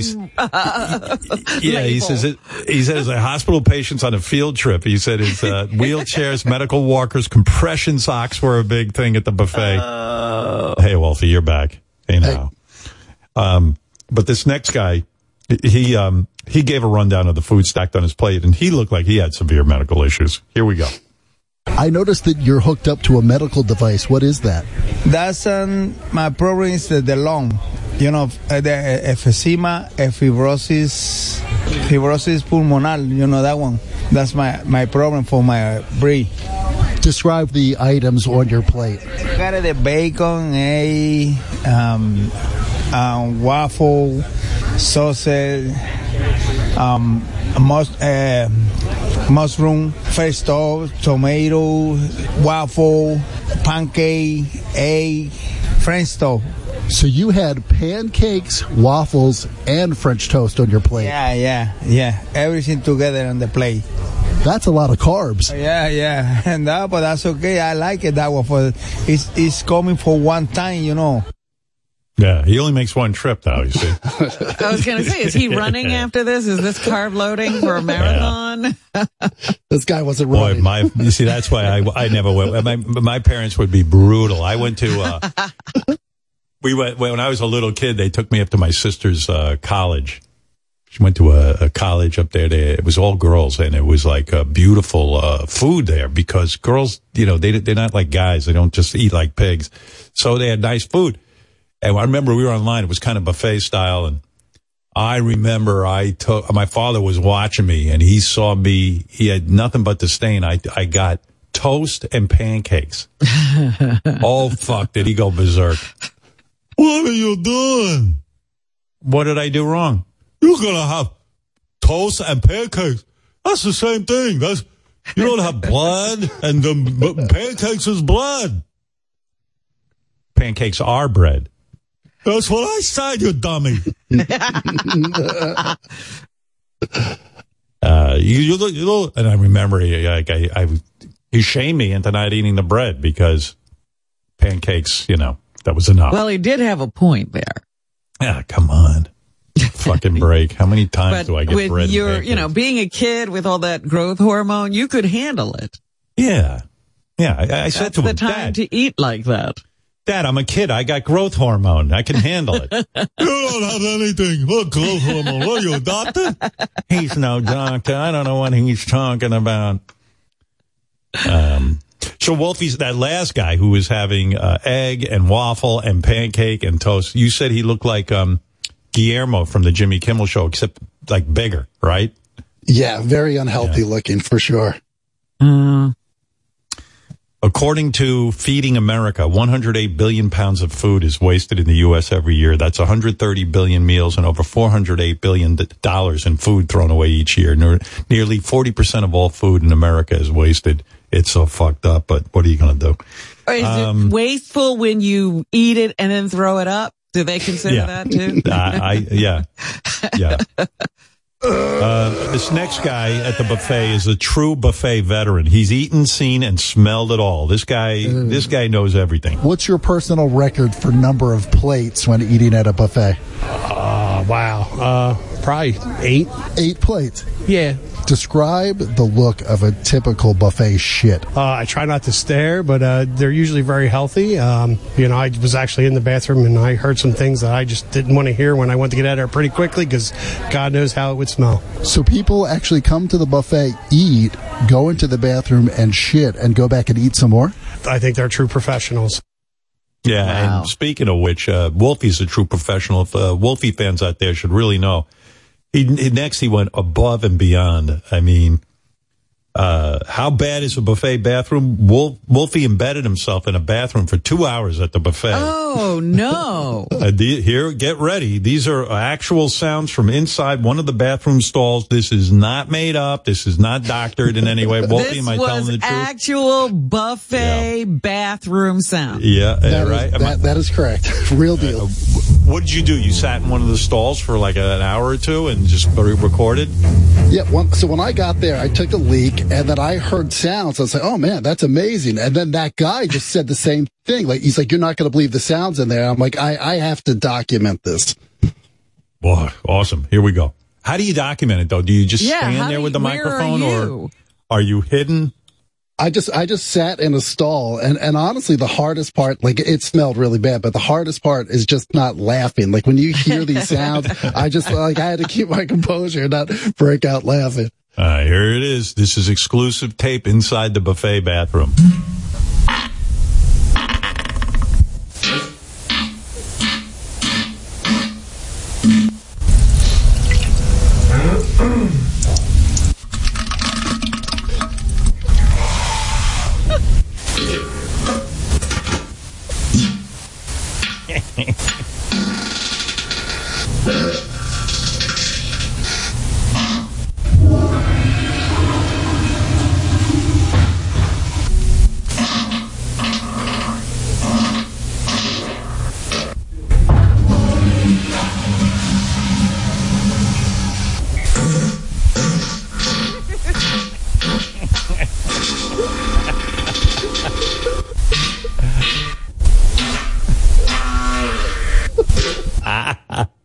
You know what's so great? I wonder if HBO wants to put this on. What's so great about it is when you think about the reality. You okay, Wolfie? He lived through it. That's PTSD you're looking at right there. Are you crying or laughing? I'm crying. I mean, I didn't record all of it. There were people that they would come in and they were watching movies on their iPhone sitting in that bathroom. I don't understand. You know what's great? And I know that's like condensed, but the point is it's a lot of farting and shitting going on, right? I mean, because they're was eating there a lot of hand washing? Because that was not part of I didn't hear any of that. I didn't hear any sounds of water running. It was fun. I'd see a big guy walking towards that bathroom. I'm like, I got to follow that guy in.